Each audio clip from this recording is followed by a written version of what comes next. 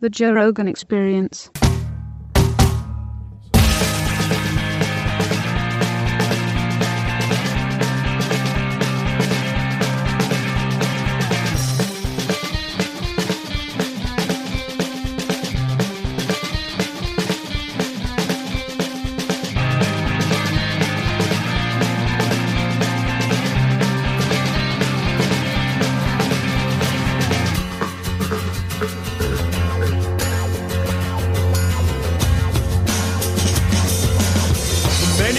In the homo rainbow, don't be afraid to let your colors shine.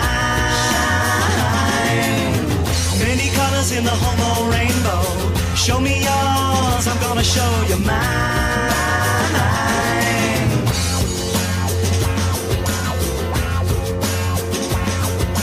If you find your pot of gold, then every little thing is gonna work out fine in the homo rainbow.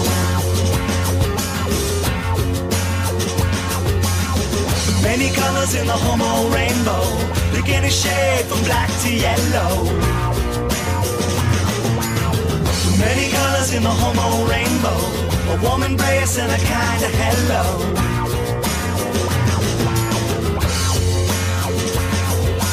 If you find your pot of gold, then every little thing is gonna work out fine in the homo rainbow.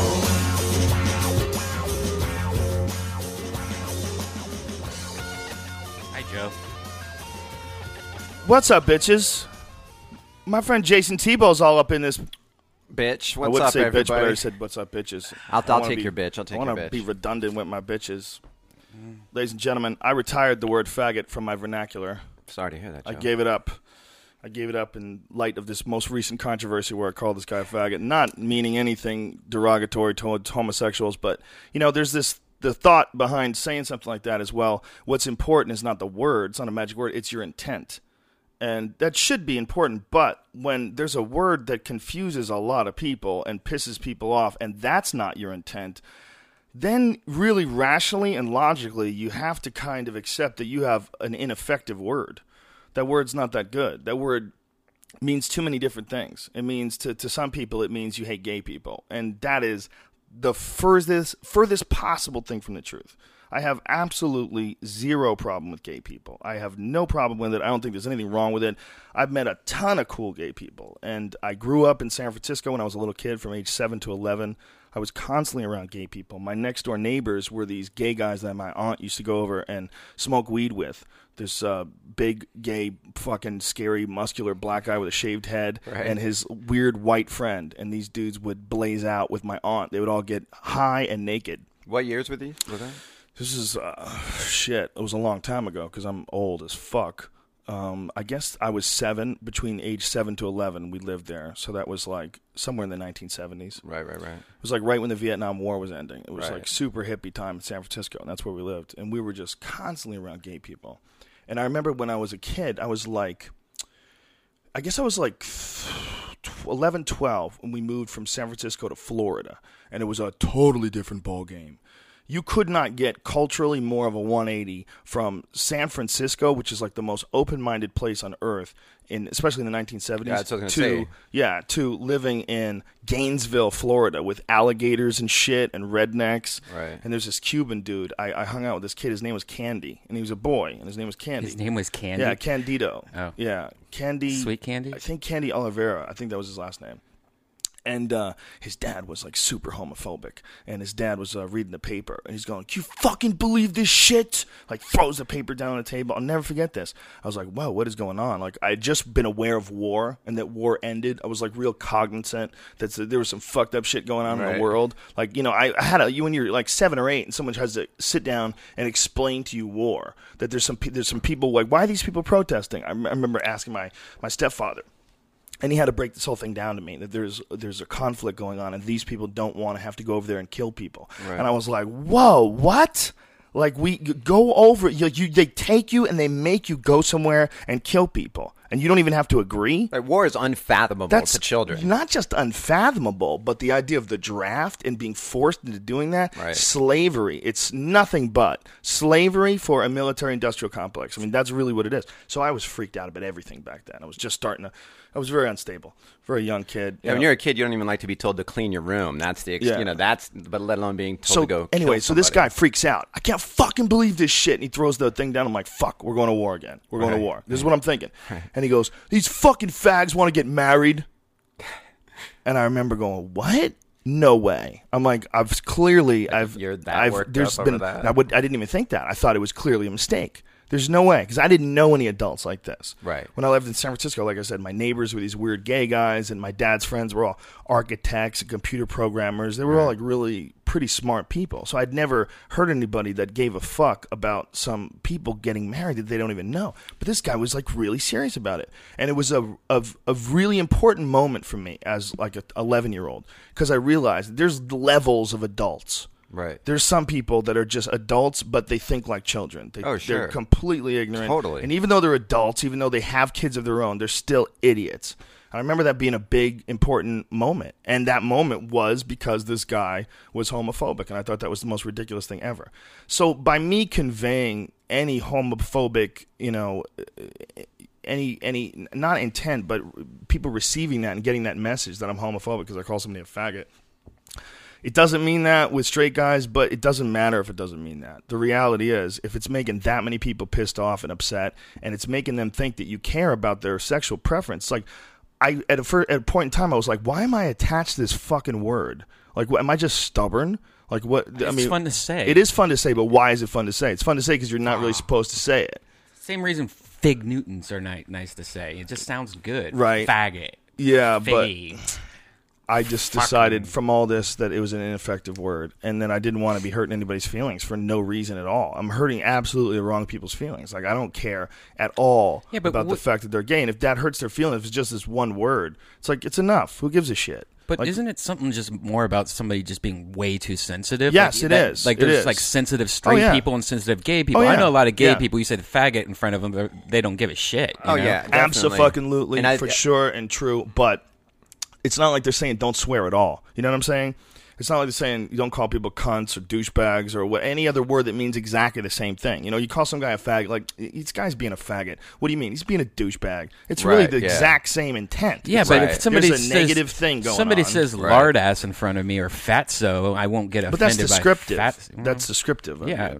So is faggots. But it's not. It's confusing. Yeah, it has an ambivalent sort of meaning now. Yeah. Because a lot of people, it could mean pussy, it could mean, It's like too confusing. douchebag. And Louis C.K. has a great bit about it where he kind of defends his use of it. And every comic friend I know says it. And Ari and Joey, when they got me my birthday cake for my 40th birthday, it says, happy birthday, faggot. I mean, that's on my birthday cake. Because we call each other faggots all the time. It's like, like Brian might call me and go, hello, faggot. Yeah. Just out of nowhere. That's actually the better one that I usually say. Yeah. But it's just like when we talk, it's like fun, It's like we're children. Everyone in our group, one of the things that binds us all together is we're all very juvenile. Right. Joey is the oldest one, and he might be the youngest one. You know what I'm saying? I call my fleshlight a faggot all the time. Like, for obvious reasons. Faggot fleshlight from fleshlight.com. If my dog was doing something stupid, like sniffing some fucking coyote shit, I'm like, get out of there, faggot. What the fuck are you doing? Yeah. Like, say that to him. I don't mean my dog's gay for coyote dick. Right. You're going to have a lot of dog... It's too confusing a word, I just decided it's not worth it. Is it been a big deal? Like, yes. I mean, have you been getting a lot of bad stuff from saying it? Well, most people support me on it. It's a strange thing too, because some people support me and they'll support you. They're like, fuck all those fucking fags if they can't fucking deal with it. Keep that shit out of our face. I'm like, that's the wrong kind of support. You're not, you're not helping the on my cause. side, dude. You're not helping the cause, faggot. Why do you care if they want to go suck cocks? If they want to suck cock from guys who like their cock sucked, go get some. Who gives a shit? Could you imagine if that was you? If all of a sudden all these gay people were telling you had to be gay? Right. That or just complaining about the type of chicks that I was sleeping with. So it's a problem, man. The homophobia is a real problem. It's the same exact thing as any douchiness. It's just racism or sexism or guys who want to roofie chicks and fucking, and rape them while they're sleeping. Oh, yeah. It's all the same thing. It's groups that hate other groups, and it's just fucking... And it's such a new... It's like, even though it's old, like, homosexuality is super old, and like, very similar to you. Like I grew up in a very liberal environment. My mother's a lesbian. I was raised by lesbians growing up. Shazam! What's that like? Let's talk. Let's do it. Let's talk about that. So, but it's like your mom's a faggot. I know. Don't listen, Mom. But very similar to you. Like, I grew up in like the Chicago area, but in like, early 80s, like lesbians in the Midwest were slightly less rare than leprechauns as far as, you would know it. Yeah. It wasn't as out as it is now. It wasn't socially acceptable at all. Right. You pretty much had to keep it under tight wraps or live in San Francisco or Chicago or a really open area. You left Maybe that not area. even Chicago. It was pretty, Chicago's tricky, no? It's, the line in the sand's pretty clear, but you could be more out then. I mean, the Gay Pride Parade in Chicago is like the second biggest one to San Francisco. When I think of liberal cities, I just think of New York and San Francisco. I mean, I guess L.A., yeah. I mean, L.A. is pretty open. But I mean, liberal. as far as the whole Midwest goes, that's it. Like it's not St. Louis, anything else. I mean, Chicago's like, if you're going to be stuck in the Midwest, that's your only hope of any sort of like liberal upbringing or, not being bombarded. But so then when I went to college, I went to school in the Midwest, like southern Indiana, central Indiana, and I actually would meet people. I met a guy who's like, I never saw a real live black person until I wrestled one in high school. Dude, that's a direct quote from this guy, Lonnie Belleville. And I was just, shit. Dude, and I was just like, first of all, a real live black person, like there's some sort of like animals that are like, it's like Bigfoot or something to him. But can you imagine how intimidating that must have been? Like, there's a real black guy, and now he's going to try to, take my back and shit. You know what I mean? Wow. Like his first meeting with a black guy, any black person in his life was on a wrestling mat. And he was probably used to those slow-ass white athletes, too. Oh, yeah. He probably just got this dude on springs. Right. He probably, It's fucking John Jones, motherfucker. Exactly. Just can move. Right. Like, doesn't even make sense how that guy moves. It's like, why is he moving 10% better than everybody else? Yeah, neck bridging him to What's death. going on with that? How come he can throw bodies around like they're little dolls? What's going on with his body? Do you remember? Can we get him into a lab? Find out what makes. We got to duplicate this shit, or we got to get a petri dish and scrape some cells off of this dude. It's like after the match, he's probably just like, "It was very nice meeting your kind." You know what I mean? It's like, do you guys remember your first black person? My what? Do you guys remember your first black person that you had sex with? You mean? No, I mean just that's totally what I thought he meant. No, I knew a lot of them. I don't. Yeah, I grew up. I grew up. My high school graduating class was like half black, half white. Like black, it was no big deal to me whatsoever. Like growing as a kid, like I never really even understood racism. That's another thing that I didn't shit. understand until I moved to Florida. And my mom and I actually got in an argument about it because my mom she was a good person, but when she raised me, she was very young. She was 20 when she had me. Me too. And so she didn't know shit. She was a dingbat. A kid. She was just a kid. She was a kid. Yeah. So like she assumed I knew everything. Right. Like I didn't know how people had as sex. you did for her. I did not know how that people had sex, and I didn't know how babies were born until I was 7. Wow. She never told me shit. And then she goes, "You know," and I go, "I don't know." I don't know. Tell me what it is. You literally You're just asked gonna her? make fun of it. I go, I'm just going to make fun of it. Tell me how people make babies. I had no fucking idea. And my mom, I was in the car. I remember this very clearly. 1970 Barracuda. I'm sitting in the back seat with my sister. And I go, just tell me. So she tells me. She goes, the man sticks his penis in the woman's vagina. I start fucking laughing. And she reaches back and hits me in the head for laughing. She's like, I knew it. Right. I knew you were just trying to make fun of it. I go, I didn't know. I didn't know what it meant. It's a legitimate question. That was one time that happened. And the other time it happened when we were in Florida because some kid kept talking about niggers. There was some kid in my school that just kept talking about niggers. Like, man, we got problems here. These niggers are moving in. And I was like, what the fuck is this guy talking about? And I just moved there, so I didn't want to ask questions. I was a shy 11-year-old from San Francisco. All of a sudden, I'm around alligators and shit. Right. And so I And asked my rednecks. mom, I said, what is a nigger? And she's like, will you stop doing that? Don't make me talk about things I don't want to talk about. And I go, I'm telling you, I don't know what it is. She goes, it's a bad word for black people. And I was like, whoa. Right. Like, hold on. Like, this dude is, like, claiming there's some war going on between white people and black people. Well, in his mind, and there I'm are. like, is that really going down out here? Like, I was so shocked that the environment was so radically different. San Francisco to Florida was fucking crazy. Had to be. God damn. Especially like early 80s, late 70s. Oh, my God. It's Everybody night was and so fucking dead. dumb. Everybody was so dumb. They were giving out Bibles in school. And I remember Strike this one? one kid who would, like, be like, all super over enthusiastic whenever anybody brought up religion because he wanted to let everybody know that he loves the Lord. Right. And so we're like, I guess, like 11. Sure. And so they give it a stack of Bibles, and I take this Bible. I'm like, what am I doing with this shit? I already had been through Catholic school. I went to Catholic school for first grade, and I had this horrible, just nasty, evil nun who just ruined my whole idea of what religion was all about. So they were handing these books out. I was like, this is just ridiculous shit. Like, what the fuck are you doing here? Right. And there's this one dude. He goes, I likes reading the Bible. Oh, I'm so happy. I can't even wait to get home. Yeah, I likes reading the Bible. And I remember thinking, what if me and this dude were the only two people on the planet? This is my thought at 11 years old, looking at this kid screaming, holding it up in the air. He was holding the Bible above his head while he was yelling this. I was thinking, what if it was just me and this dummy, and we were the only people on Earth? Would I want to live? Would I want to live if this was the only guy I get to talk to? That's what I thought of at 11. Wow. Probably not. I likes reading the Bible. I'll never forget that dude's voice. I just wanted to pull him aside. I go, dude, just come on, man. Let's think about this. The kids in my neighborhood, they used to call this thing where they would knock on the door and run. They would used to call it nigger knocking. Yep. And I didn't know that the word nigger. So one of my times I was like in front of the class doing something, I brought up, so me and my friends like to go nigger knocking. Oh, my God. Under your interests of things you like to do. Oh, no, you did not. Yeah, and I remember that I still didn't realize that was a bad word for some time until one day I kept on using that word. And oh, my God. My mom was like, listen here, this is a bad word. But then my grandmother would be like, oh, I can't believe they still have colored cashiers at this all that. Like she would say the word colored all the time. I'm like, what's that about? Oh, my goodness. I remember one time a buddy of mine, a roommate of mine in college, we were with his grandmother. She's really old, super, super racist from the South woman. And they were watching TV. I don't remember what the fuck we were watching, but she goes, hey, look at the TV. Look at all those people with that nigger.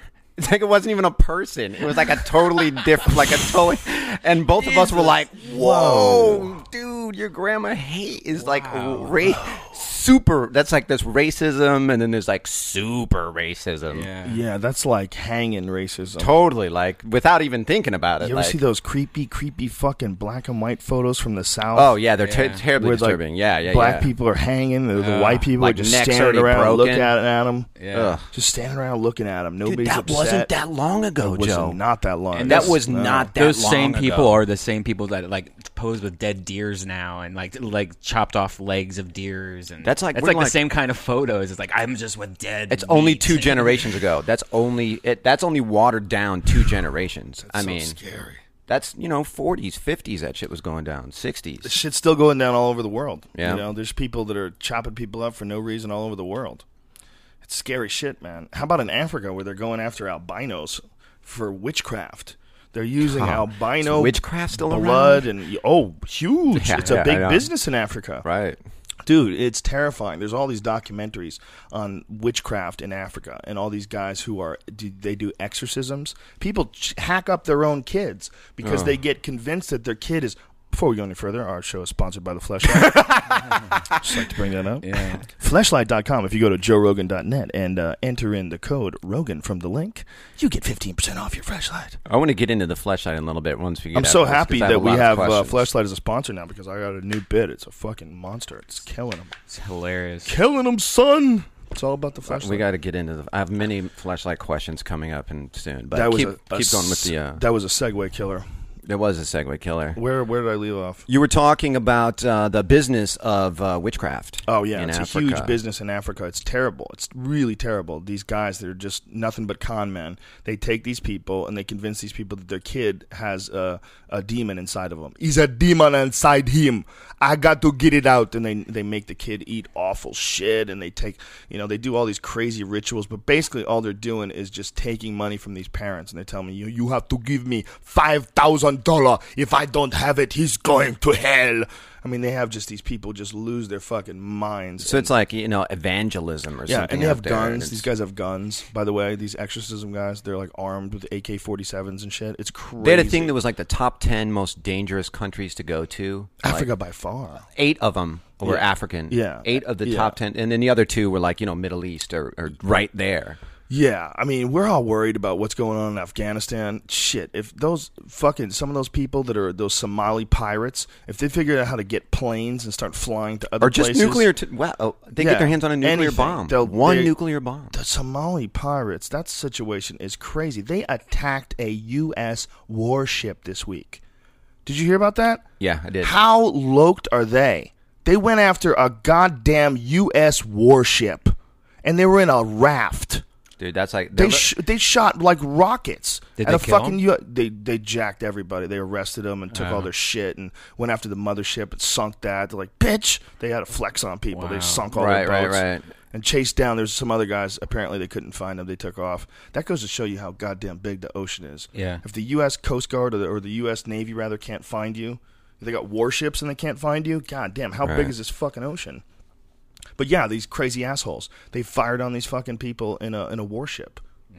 Dude, that shit happens a lot though. That also shows you how desperate they are. That's the people you got to be worried about. Yes. The people that are desperate. So desperate. They don't so care crazed. if they die. They don't care. Do you know how that all gets started? They call themselves the People's Coast Guard of Somalia, or the Volunteer Coast Guard of Somalia.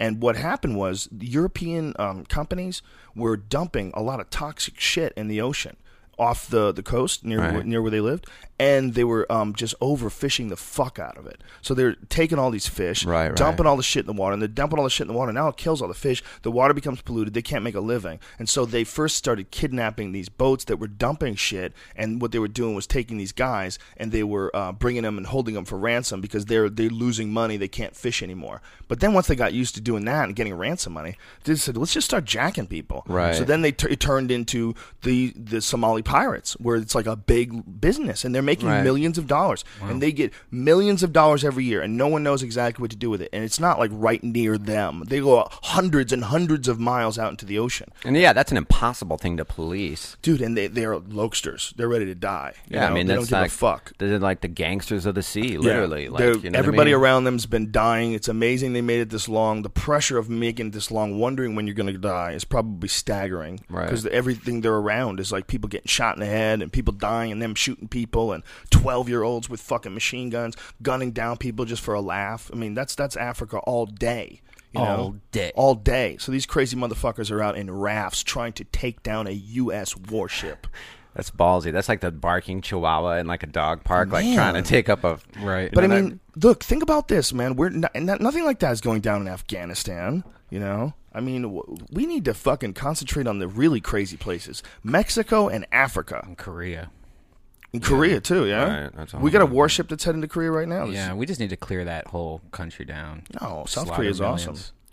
Don't say that. Yeah, how dare you? Koreans are up in arms right now. Literally, I grew up literally around up in Koreans, arms. constantly around Koreans. Yeah, me too. Doing Taekwondo, I used to have to teach class in Korean. I didn't really know how to say it. I just knew how to say some of the moves and how to count. I could count to like 10 in Korean. Right. I don't know how to do it anymore. It's like hana, dos, set, net, dos, yos, yulgo, yudul. I don't remember how to do it right though. I might be saying it all wrong.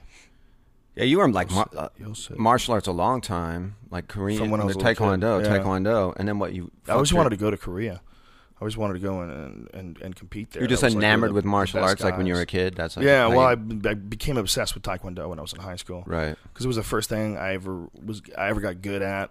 It was like, for me, it's like my whole life. We moved around a lot. I didn't have friends I didn't have friends for any long period of time because we just kept moving. So by the time I was in high school, I had no one who was a friend. I just constantly had moved. Yeah. So I was super insecure, and I needed something to make me feel like worthwhile. Right. And so I started doing Taekwondo, and I got obsessed with it. And plus, I was small too, and I didn't like the idea of people picking on me and fucking with me. So I wanted to be able to beat the shit out of people. So right. I was like, the only way to do that is you got to learn some karate. You know, it's like in the movies, man. Right. Get some Chuck Norris love in my life. Man, I kind of fucking figure out how to fight. This is bullshit. I'm tired of being scared. Right. It's funny that like once you start doing that, that's like generally the last thing you want to do is fight. You know what I mean? That's the nicest people I case. know are fighters or yeah. people who train. Because they don't have to worry. First of all, they're not insecure about it. Men are always sizing each other up and wondering what would happen if we fought. Man, me and that guy just fucking kick his ass. Right. But realize they're saying that, but they don't even know what they would do. Do you have a plan? What are you going to do? You're going to hit him and he's going to run away? You're going to knock him out with the first punch? Like, what if he fucking dodges your punch and comes back with a counter and then shoots for a double? Are you ready for that? Right. Do you have your sprawl ready? Are you really ready to fight? Do you really even know what that means? Right, no, right, most right. guys know. So they're all chest puffy and talking all this shit. It's very peacock feather shit. Hoping to fucking talk people down. But people who train and actually fight, they don't have to do that. They don't want to do that. It's a different mentality. The human animal is designed for conflict. That is just a fact. We have hardware from thousands of years ago where you had to fight off intruders and you had to kill your own food. And that's a fact. And the hardware that we have today, despite the fact that our life is not like that anymore and we have this complicated society that it provides us with supermarkets and traffic and all these other things we have to deal with, the bottom line is that our body is still the same fucking body that has the same reward system set up. So it has all these ghost needs to crush things, needs to kill. That's like a satisfaction. Needs to breathe. These are rewards that you get from killing animals. When you kill an animal and eat it, this primal reward, that's designed to keep you alive. It's very similar to the same reward that you get when you fuck and you have kids. It feels good to fuck because that's a reward system set up to make sure you fuck. Right. You know, I mean, it's all survival of the species. Yeah, we have this old ass hardware, man. Yeah, there's no app for that. Yeah, exactly. And a lot of people have tension because they don't train, because they don't do martial arts, because they don't go and hit a punching bag. Right. And it doesn't mean you want to hurt people. It doesn't mean you want to be It's just mean. a release of that. It's a great release. It's the same reason like a lot of like pedophilias and rapists, they all have that like pent up sexual energy. They have like old shit. They don't actually. You shouldn't even think about martial arts in terms of hurting people. When you're doing it in training, you're just playing a game, and the game does hurt. You know, but it's a game. The game is you're trying to hit that person, they're trying to hit you. You try to get out of the way and counter. Give out more punishment than you take. You know, figure out a strategy that can get past them. Figure out what they're doing and getting them. I mean, that's what it is. It's a game of using the human body in physical contact. But it's a satisfying game, and it does wonders for your psyche. It does wonders for your confidence. Right. Yeah, and it does wonders for your relaxation. Like whenever I get upset about something, I'll freak out about things. I go, man, I probably should have worked out before I dealt with that. Right. You know, like this whole thing the other day where I called this guy a faggot. I guarantee you, if I had just worked out, I went to the gym before that happened, I would have been like, who gives a fuck about this dude? But because I wasn't, I got all fucking amped up. I just wanted to crush something. Right. You know? Right. You sure it's just that you're not tired from working out, though? That's a little bit of it, too. You know? That's what they used to say in Taekwondo. The Taekwondo guys are always, my instructor used to say it was Korean accent. They're always the nicest guys because they're always tired from kicking each other. Right. He thought that was funny. Yeah, because That's every a good time I work Korean out, laugh. You're always sore, too, man. You're always sore. Like my shins would always have these big, giant knots on them and fucking big welts, and they'd pop and bleed, and you know, you're always clashing shins and shit. Like, think about that all day, smashing shins into each other, Checking kicks, kicking people's elbows and shit, and breaking your feet. I broke my feet at least twice on my left foot. So annoying, man. You break your foot, you can't do shit for a long time, too. Right. And you don't even get it fixed. They don't even do anything. They just go, yeah, you got a broken foot. Okay. Walk so it. there's something cracked. And it just, I mean, unless it's like some compound serious fractures that require massive surgery. They just go, yeah, heal up, dude. You got a crack on that Yeah, thing. see you in 2 months. he does a new character now called Sticky Fingers Gonzalez. Oh yeah, sticky fingers. You love that expression, sticky fingers. Yeah. That was in another context before the show. Right. Yeah, we were talking about that. And it's so funny because like the whole point of it is that like somebody would go on stage, like, you know, like Whitney Cummings. There's a video out with Whitney Cummings doing her act, and then next he comes up dressed up as, you know, sticky fingers and just does her whole act. Redoes Yeah, we do it at the Naughty Show. Like I go up after every hilarious. comic and I just do that bastardize material? their jokes. Oh, that's great. And I'm always like, I wrote this a couple days ago. You do it with a Mexican Yeah, accent? I got a poncho, sombrero, sunglasses. How dare you? Fake How mustache. dare you? Pretty funny. That's very funny, dude. Yeah. It's very funny. It's very funny. You know, it's funny. We used to do a thing back in Boston. I forget what his name was. Kevin Riley, I think, was the host. Kevin Flynn. Kevin Flynn was the host, Boston comedian, and he used to do this thing called Joe Biden Night. Because back in 1988, a lot of people don't realize this because Joe Biden is our current vice president. But Joe Biden ran for president, and when he ran for president, they found out that he had plagiarized like a ton of his fucking speeches from Kennedy, from JFK. Oh, yeah. He was repeating shit. Nobody knows any of his speeches. And I'll take these. people were like, God damn, where have I heard this before? This guy's got a good writer, but fuck, you know, this is ringing a bell. And so somebody went back and checked the transcript. They had to check transcripts back Right. then. Imagine now you can't get away with shit now. Can't get away with shit. Now, but people still try. That guy that Palin was supporting had plagiarized JFK too. Oh yeah. But so anyway, so we used to do Joe Biden night at the Stitches in Boston, where everybody would get up and do somebody else's act.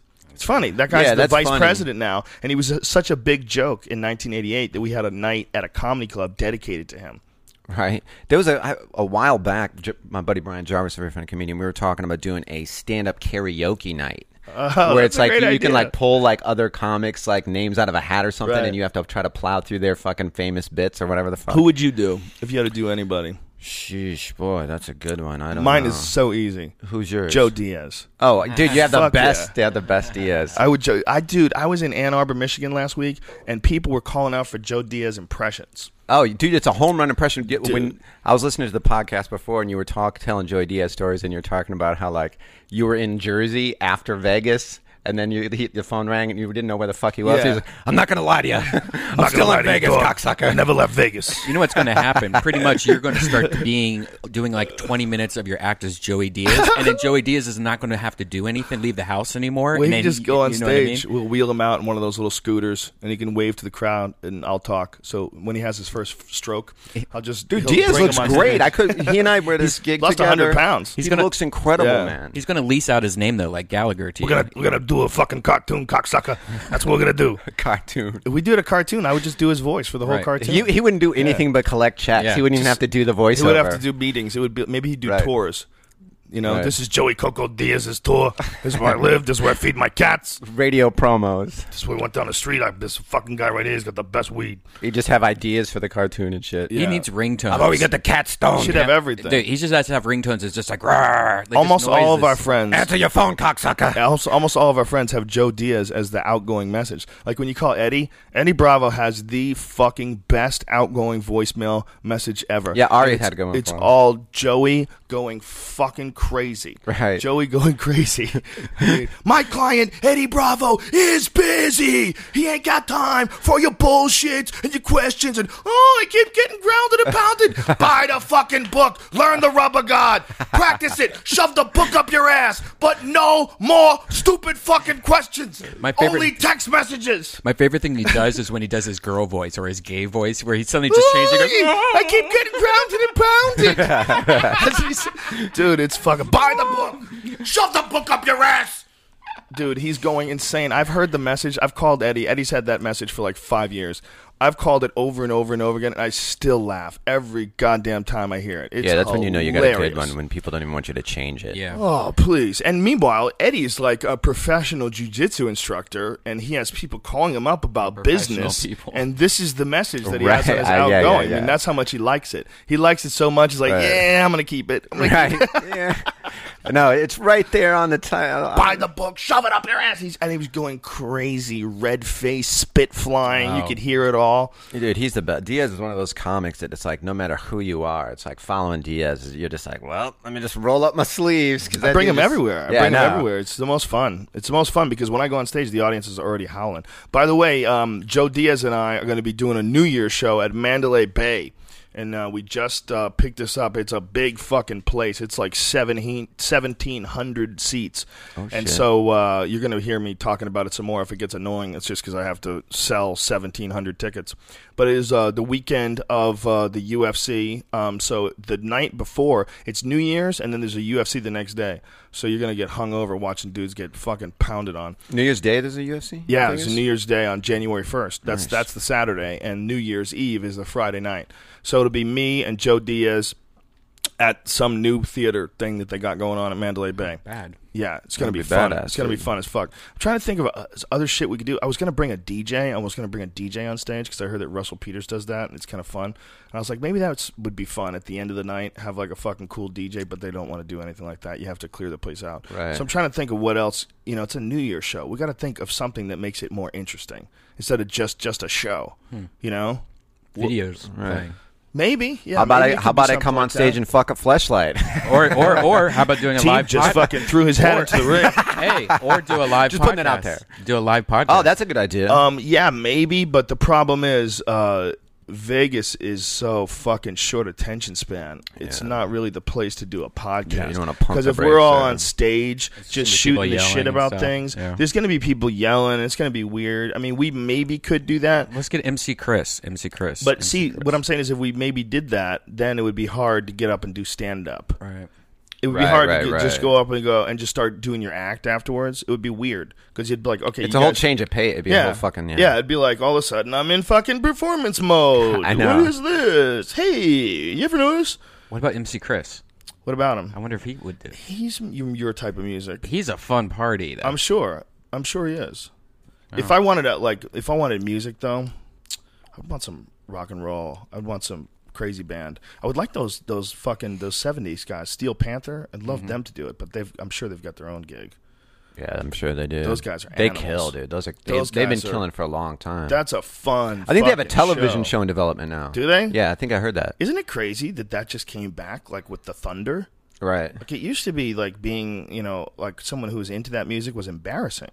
Right. And now it's like, dude, everything does that though. Everything does that. Yeah. It didn't. I don't know if it used to happen that way. I think this is a fairly new phenomenon. That's why I'm going to wait till the word faggot comes back in. I'm just going to hold on to it. I'm going to. Yeah, it's not coming back. Yeah. The world's getting softer as people get as life gets easier and easier. People come up with more things to be upset about. I mean, if life is very, very hard, you don't waste your time on bullshit. You don't think about bullshit if you've got a lot of shit going on in your life. But when life gets easy and it's easy to get food and it's easy to get fat and it's easy to be lazy and it's easy to do a job that you don't really like and waste your time away, then you start looking for things to get mad at. Right. Then you start going, I don't like your tone. Right. Well, and also, like, if I can bitch about you and what you're doing, it takes the light off of anything that I'm fucking doing Pointing wrong. fingers, Yeah, You're dude. a piece of shit. If I can make you look bad, you have no idea how bad I look. Yeah, that's a weird thing if you have a disagreement with someone and you say, hey, man, like, why are you, you're doing this? This is kind of fucking me up. Yeah, well, you always fucking do this with that. Right. What's up with that? And you go, we're not even talking about that. We're talking about you right now. Like, that's textbook. Yeah, why are you going immediately to pointing the finger at me, trying to even the score? Now, if you don't want to talk, you don't have to talk about. If you don't want to talk, obviously it's your fucking podcast. But how dare you? So what like prompted you to just passively just be like, shut up, faggot, or whatever the fuck happened? I just like, talked to what was the people. detail? I talk to douchebags like that all the time with this guy on the internet. Yeah. What happened? What's the whole? I already about sort of talked about it. It's just this is what it's all about. It's about negative mixed martial arts reporters.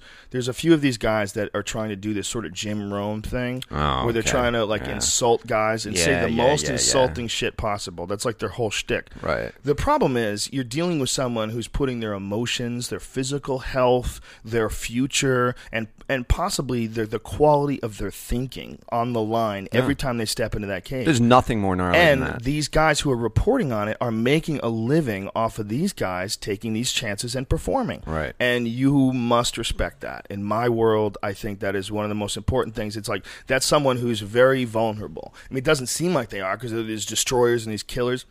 That's a very vulnerable place to be.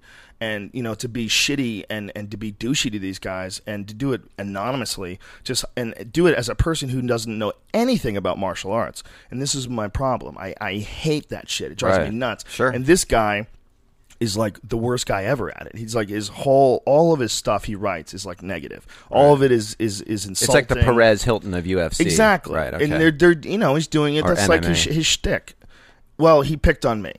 And he picked on me about something. He said that I was incorrect about a technique, which I was correct about. So I just decided, what, I'm tired of this guy's bullshit. So I just attack him. Right. So I just, and I called him a faggot, which probably negated in a lot of people's eyes all the positive things that I said. Right, yeah. They're like, oh, he's a homophobe. But dude, it's probably but that's exactly how I what felt. wanted, I mean, that's what I'm saying.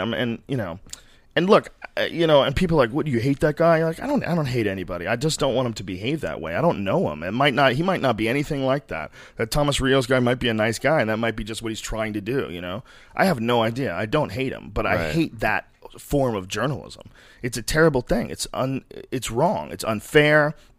It's putting out all this negative energy for no reason. Yeah, it's sensationalism. Yeah, and I have no problem with people critiquing people's technique. Like if you say if you're talking about a particular fighter, well, he never really developed outside of the one-dimensional wrestling type fighter. He's never really developed to stand up. He just likes to take guys down and beat them. If that's just a fact, that's just a fact. Right. But this is not what this guy's doing. It's like insulting. Like he's saying really shitty, nasty things about people, and then when they lose, like he'll tweet them and say like, "See, I told you." Yeah. Like that guy's just waiting to get his back taken out of Ralph's. 2 heavyweights, Matt Mitrione and Joey Beltran. All right, 2 cool motherfuckers too. By the way, Joey Beltran is the shit. That guy is a cool dude. He's like a really, really nice guy, and he's a DJ in his spare time. He does like bar mitzvahs and shit. Right. Okay, my man's out there grinding. All right, and this guy's just talking about how he's gonna get fucked up and how he doesn't belong in the ring with this other guy. It's just the way he said it was super douchey. So Joey Beltran responds, and even how he responds to it is like, "Yeah, thanks a lot. That's a lot of help," or something along those lines. Right, just kind of. And like, then go after fuck he yourself. loses, this dude sends a tweet out that was something like, "Apology accepted." Because I was right. You got your ass kicked. Right. And it's like, man, you're just fucking with a vulnerable person, man, for no reason. And also a vulnerable person that can kick your fucking ass. Yeah, and it's like I said, there's nothing wrong with critiquing their technique or critiquing even their character, their behavior. If they're acting in a certain way and they're acting douchey or something like that, there's nothing wrong with being honest. But when you just start, everything is just attacking and negative. There's no joy and praise. Like, what are you even watching this shit for? You're not. Even, it doesn't even seem like you're enjoying it. Well, he's just trying to make a name for. I mean, it's a great analogy you said of Jim Rome, but because do you remember when Jim Rome got famous? Yes, for doing that. When he was with Jim Everett was a quarterback of the Rams. Yeah, and he had him on the show, and he had kept calling him Chris. Yes. For like his radio show, and Jim came onto the show pissed off, and he's like, I'm here to set this record straight. You're going to quit doing that. And he did it right in front of him. Yeah, he's like, whatever, Chris, and he's like, say it again. Same and shit happens he waited to me. for like 3 seconds, and then he goes, Chris.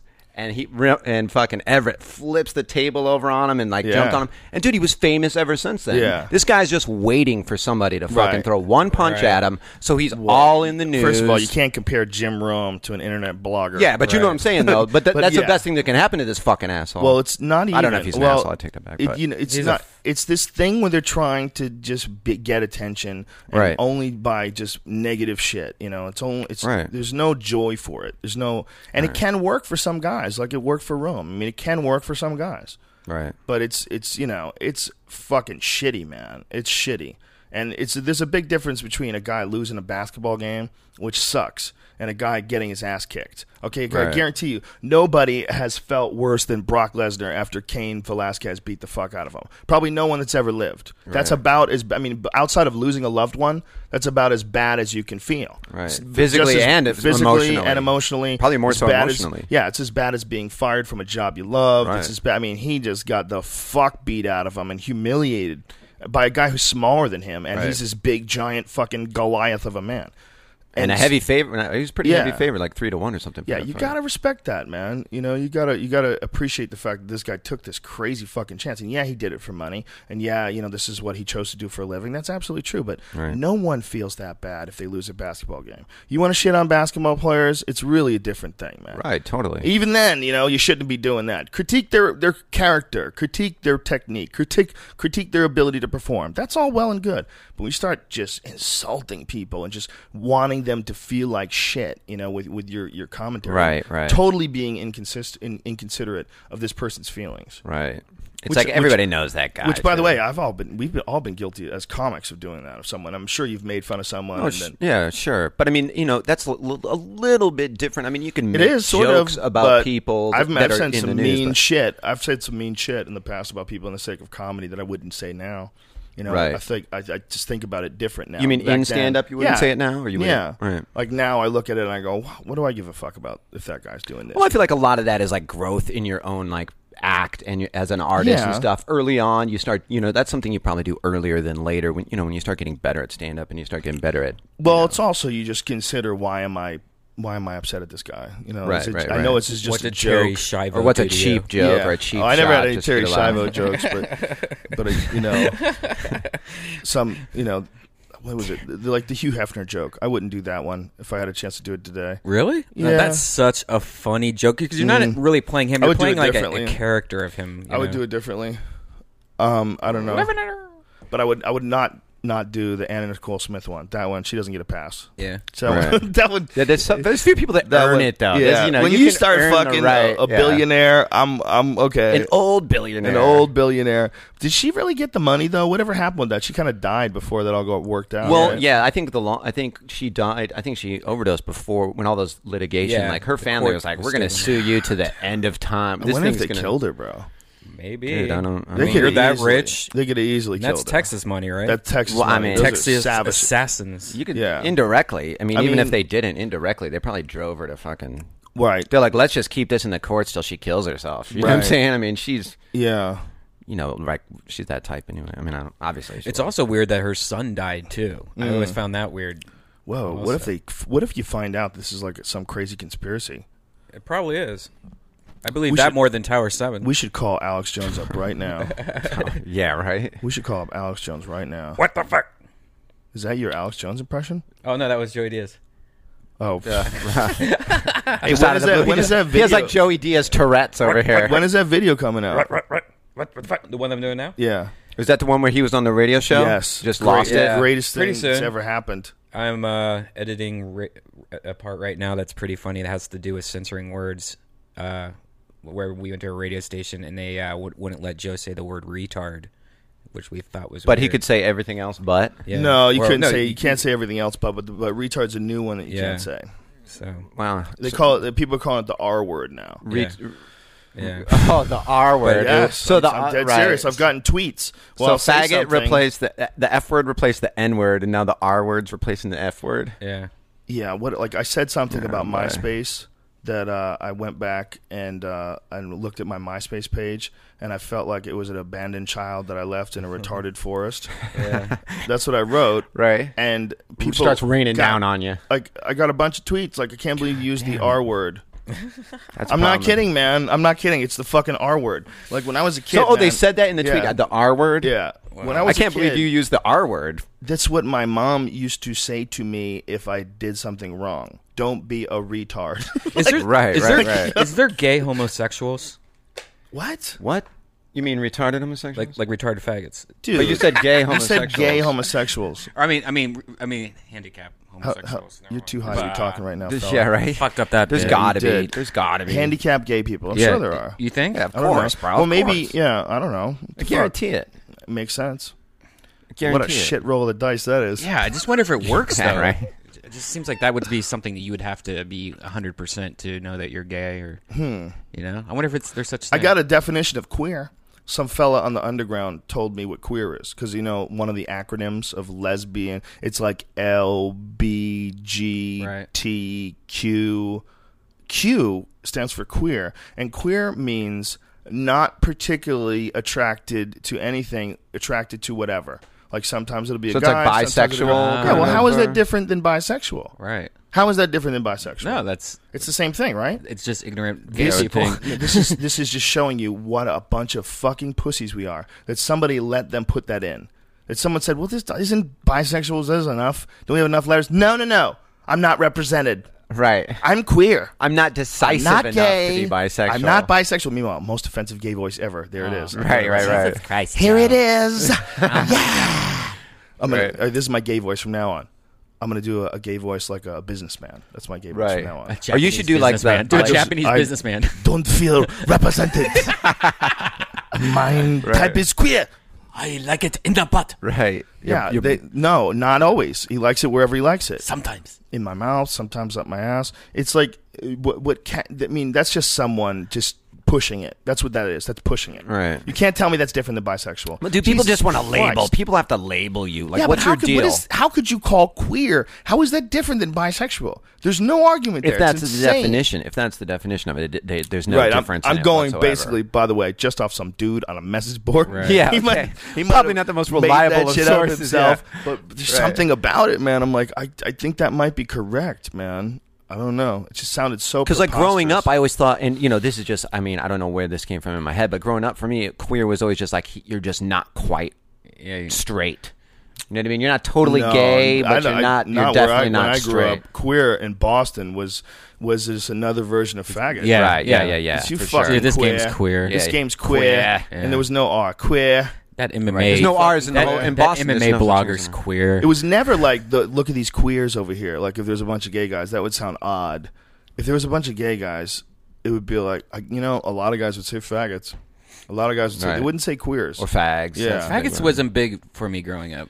That wasn't a big word. Queer was, but faggots was kind of more like it's college. Yeah, well, it's more homos was a big one too. Yes, homos, you got that. But even that was like the same thing. It really is. I mean, there's really no argument that it's not like a desensitizing sort of an attitude to use all these different gay slurs. There's really no argument. But why are they so fun to use? Right. It's annoying. You know why? It's because of what you said earlier. It's like when you're growing up as a kid, it's just fun because you shouldn't be saying it. Yeah, right. It's taboo. Right. So but then it so becomes a part of your words. vernacular. It becomes a part of your vernacular. So, as an adult, it's just like ingrained in you to be like, throw it out there because it has that edge to it. It's got an extra notch. It's got an extra notch that fuck, like cunt has an extra notch. That's why I like using cunt. Love it. One of my favorite words. Yep. You dumb cunt. Yeah, bro. That's a bottom of the barrel, dude. Cunt. You call somebody a dumb cunt. The look is great. And I've had that's people a shutter-upper. say, unfollow. I cannot believe you use such derogatory language towards women. Meanwhile, I was talking about a dude. Right. I was talking about a dude when I had people unfollow me because I use the word cunt. But I use the word cunt at least once a week just to weed out the bitches. Anybody's on my Twitter and then you can't handle cunt, get out of there. Yeah. Get. Right. Because people assume that most people's, Twitter, if they're in the public eye, is not going to really represent how they actually talk. Sure. Most people, they give you some, like, when was the last time Ashton Kutcher said cunt in his Twitter? Yeah. You know what I mean? I'm sure you hang out with Ashton Kutcher and you have a couple of drinks and smoke a joint with him. Cunt he's going to say cunt that. Yeah, of course, yeah. He's going to talk about this dumb cunt. Right. Something. I mean, come on, everybody does, man. And all the It's queers. fun. He probably says queer a lot. It's fun. These queer cunts. But I think the women that get upset at that, women get upset at using the word cunt, those are extra cunty. Those women are brutal. That's who I'm talking about. They're brutal. They must be brutal. Yeah, you care? Give me a chick that likes to be called a cunt in a sack, and now I'm set especially for when life. you're talking about one particular chick. You're talking about a particular chick. You can't call a particular one a cunt. Right. That degrades the entire population of humans with vaginas. Really? That's ridiculous. Right. It's like me being upset if you call some guy a douchebag or call some guy a dick. Right. What guy would stand up and go, I can't believe you're talking that way about men. About all dudes. Yeah. Right. No guy would nobody. It's like that fucking... How dare you talk about men like that? That weak-ass thing that some people will say to you, like, oh, you hate women. Brian Posehn and I had this argument, too. I mean, not argument, rather. I love Brian. Had this discussion. He was having an argument with some female comic. And he goes, and as soon as the argument got ugly, she goes, I think you hate women. And he goes, that's really funny, because everyone that's ever said that to me, I hate.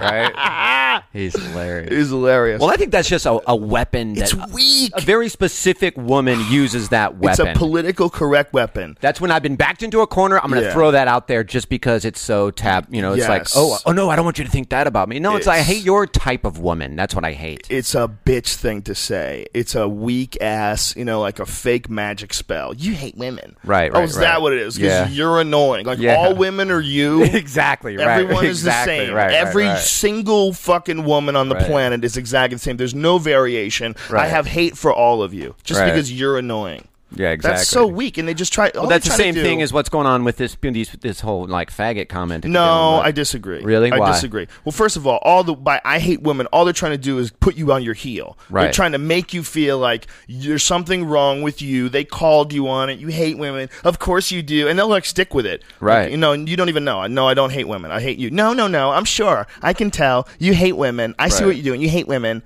That you hate women thing, that's them being weak. That's all that is. That's them trying to look for some reason why you're wrong, some reason why you're bad, some giant blanket statement to label you. But someone saying faggot, I mean, that legitimately is a slur for homosexuals. Right, I see what you're saying. Even if you don't use it that way, and I don't use it that way, and even if Brian calls me up and like, what's up, faggot? And I'm like, how dare you? Are we going to go eat? It's like, that's how we talk. That's like, it's not a slur at all by then.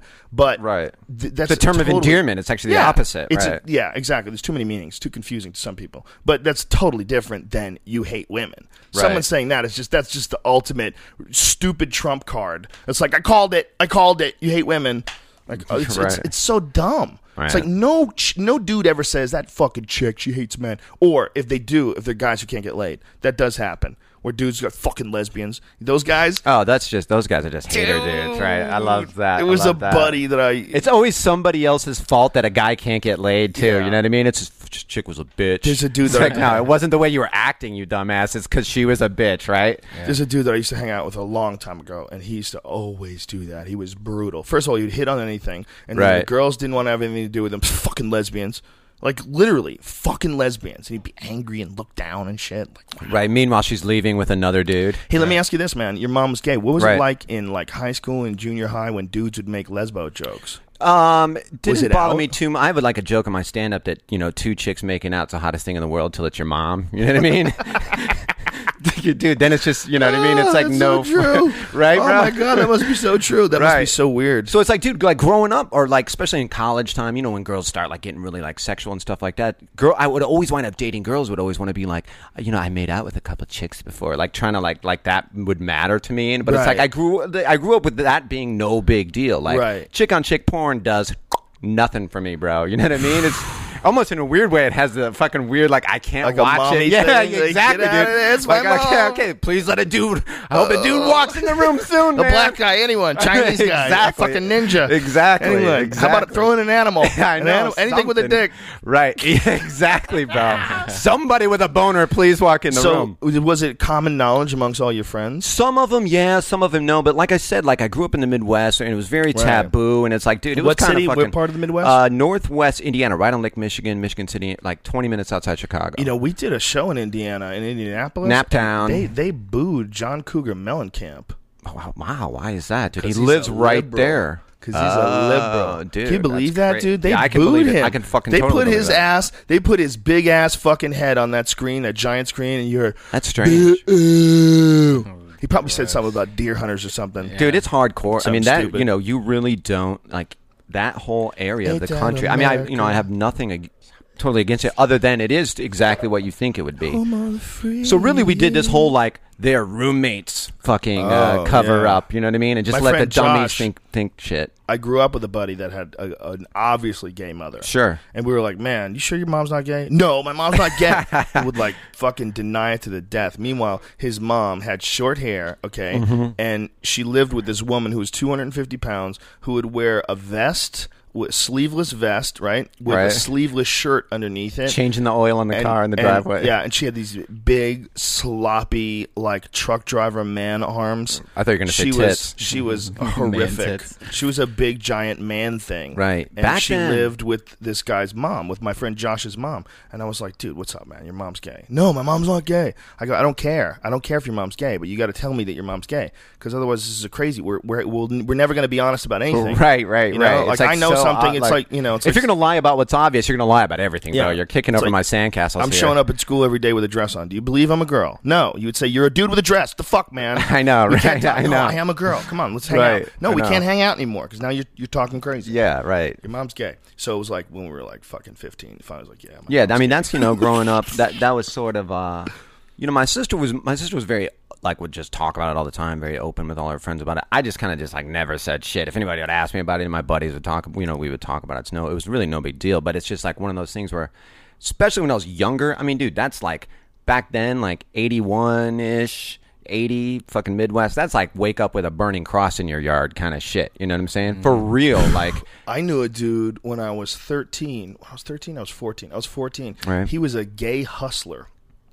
He was a friend of mine's, and they would do drugs together. This guy had like a real coke thing, and I think this guy got him the stuff, and we were all hanging out one night, and I was like, what does that guy do? He was like a little older than us. He was like 17. Right. And it's like, he makes money just doing a lot of shit that he shouldn't be doing. This is my friend Jimmy, who used to talk like in code like that. He was like real blue-collar construction guy. Yeah, everything's very vague. Should have been doing.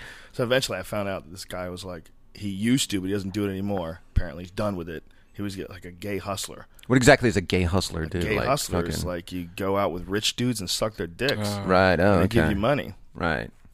And you hang out with them, you know. You hang out with them like for the night, and you make it look like you're partying. And you're like a party boy, and you go from one place to another, and that's how you make your living. That's what this dude was doing. Wow. And he wasn't gay, apparently. He had a problem with drugs back then. He fucked up. Sucking a lot of dick. This was the strangest fucking thing. I was like, I guess I was 15 at the time. I might have even been 16 now that I think about it. And that was Boston? That's when you were in Boston? Driving, yeah. So he might have been a bit older now that I think about it, because I think I was driving at the time. So I must have been 16. But it was that's some eye-opening shit right there when you're like, God damn. Yeah, man. So you get to see a lot of shitty choices. That's one thing about growing up. You get to see a lot of shitty choices. Like I've talked about this in the podcast, that I never did coke because my friend Jimmy, his cousin, was selling it, and his cousin never left the attic. Him and his girlfriend they had an apartment in the attic, boarded up did windows, coke, and fucking hid from the world. And he lost like 15 pounds, and they just looked pale as fuck. They always looked like death. And I was like, this dude is like disappearing to this drug. Like, this is nuts. So I thought, okay, that shit's off the menu for life. Any drug where your teeth start falling out, you know what I mean? Like heroin, crack, coke. It's like grinding. I draw the line where your teeth start falling out. You know what I mean? It's something's bad when like you see somebody, they just don't have teeth. They don't give a fuck. Have you ever slept next to somebody that just ground their teeth at night, like really bad? That's like scary. It just sounded like marbles crunching like in their stress, mouth. man. That's stress. That's some weird It's like TMJ anger. too. There's a weird disease or something. My like dentist that. says I don't grind my teeth, but I'm a clincher. Like I'm just always tight. You know what that means? No. You're thinking about taking the ass and you're prepping. You're Yeah. gripping. You're biting With his down. All those your seat dreams are warmers. about you taking the ass. It's probably big black dicks, too. That's what it probably is. Well, what's weird is when I did salvia, that seemed like that's what I was doing. It's like It's a pillow biting thing. Going That's down what it a is, man. pillow biting You're thinking about you got a mouthful of pillow. and you're chomping down. You're calling me a faggot. No, I'm not. I'm not calling you a faggot at all. I didn't even use that word. You're putting words in my mouth. Well, you're not that was our helping me. obligatory black dick reference. Right. There's a Brought thing to you on the by Rogan Fleshlight. board. There's a thing on the Rogan board where they're like, how many times will Joe bring up black dicks this podcast? Yeah. Right. I'm a juvenile motherfucker, man. I think we're at 4 so far. I'm not stopping either, all right? I'm 43 years old. I still have a wallet chain. I wear a backwards baseball hat. I'm a child. I'm a juvenile old man. 43 going on I 17 don't give a fuck. eternally. I don't have to grow up any more than this. It's like, why? Just because my body's aging, I'm supposed to change? This is stuff that I like. I mean, I've evolved, but the shit I like, I still like. All right, and You can't help that. Dicks in the ass is always funny. It's When always Joe funny. Diaz walked up in the Alex Jones studio, this is one of the things that's in the video, and I've talked about this, but it was so good, I had to talk about it again. Yeah. He gets up, he's talking about smuggling weed under his balls, and Alex is going crazy, and this is how he gets up. I'm in the middle crying, laughing, because he's describing his ball. This is my left ball is bigger than my right ball because I'm right-handed. I thought I had cancer for a couple of weeks. Anyway, that weed's under my balls, and it's stinking, and Alex Jones going, no, he's going, yes, and he's He's saying no, like quit talking about this stop shit. this, stop this. He's talking about smuggling weed under his balls on the Alex Jones show, which is like he has like Ron Paul on his show, and like a lot of like serious presidential candidates and Tea Party people. They go on the Alex Jones show, and Joey Diaz is talking about smuggling weed under his balls. And then when he's done, he stands up and he's got this thing going on with his fingers. Yeah. He goes, Joe Diaz, Facebook, Twitter, check yourself before you wreck yourself. Big dicks in your ass is bad for your health. And then he just walks out. And then he goes, stay black, because that's the most important thing. And he gets up and walks out of the studio and leaves me crying, beat red in the face. I can't catch my breath. I'm crying, laughing, and Alex Jones going, he's Satan. He's Satan. He's the devil. The poor fuck. It was one of the greatest. But, that's what makes me laugh, man. I'm sorry. I am a very deep thinker. When it comes, what does that mean? That sounds like something I'm trying to get laid. Saying. Deep thinker. I know. A very deep thinker. Deep thought. I think Joe about Rogan. a lot of shit that's not juvenile. I think a lot about space and about scientific discoveries and then what is life and what is this all about and the big philosophical questions. I think a lot about all that stuff. But when it comes to laughing, like silly laughter, I like my shit dumb.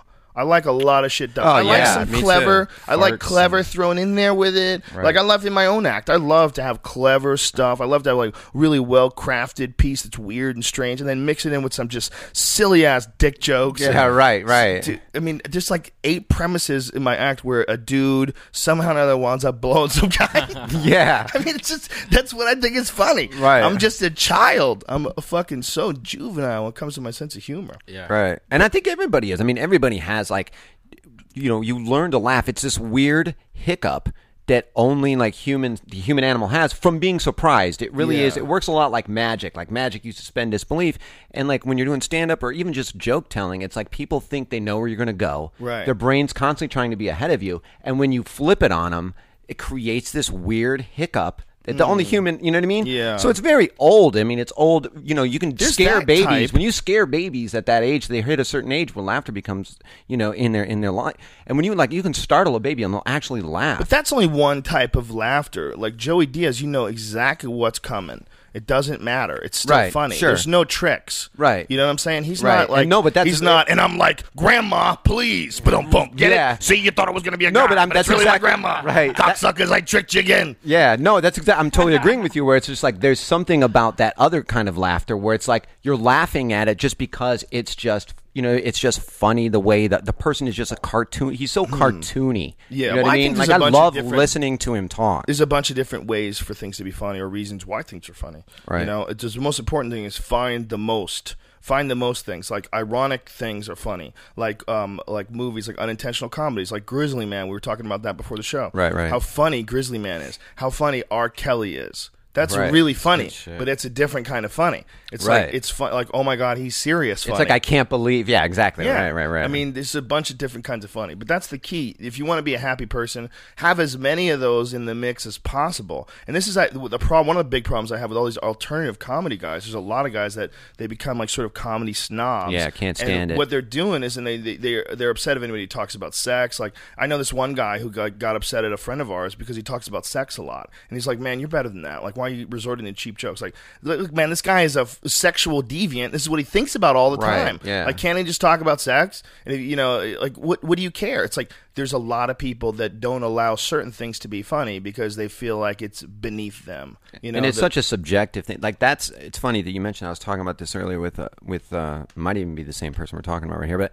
You know, it's such a subjective thing. Like, there's always all these San Francisco comedy competition and shit. It's like, how can you be right, like? and It's like it's judge clever comedy. Yeah, it's like like Joey Diaz will never win one of those. But You know what I I'm don't saying? know how. Absolutely, yeah. It's like, how do you judge something that is so opinion based? Like everybody, you know, you might find this funny or that funny, and it's and that alternative comedy scene where they are so judgmental, and you know, and that's it's a cunty defense. It's a defense cunty. mechanism. Like a lot of those people.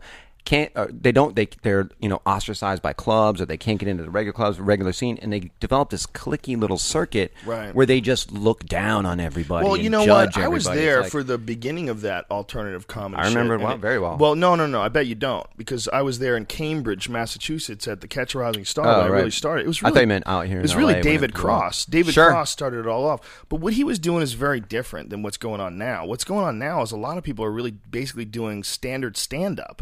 It's just they're doing stand-up where they don't exert a lot of energy, right? And they try to be like they're trying to have a certain amount of, you know, clever words tossed into their comedy, obscure references. They try to, right. you know, they try to have really well-written stuff that they try to impress, you know, comedy geeks with, like people who like that kind of comedy. What Cross was doing, he did a lot of weird shit, man. He was taking a lot of chances.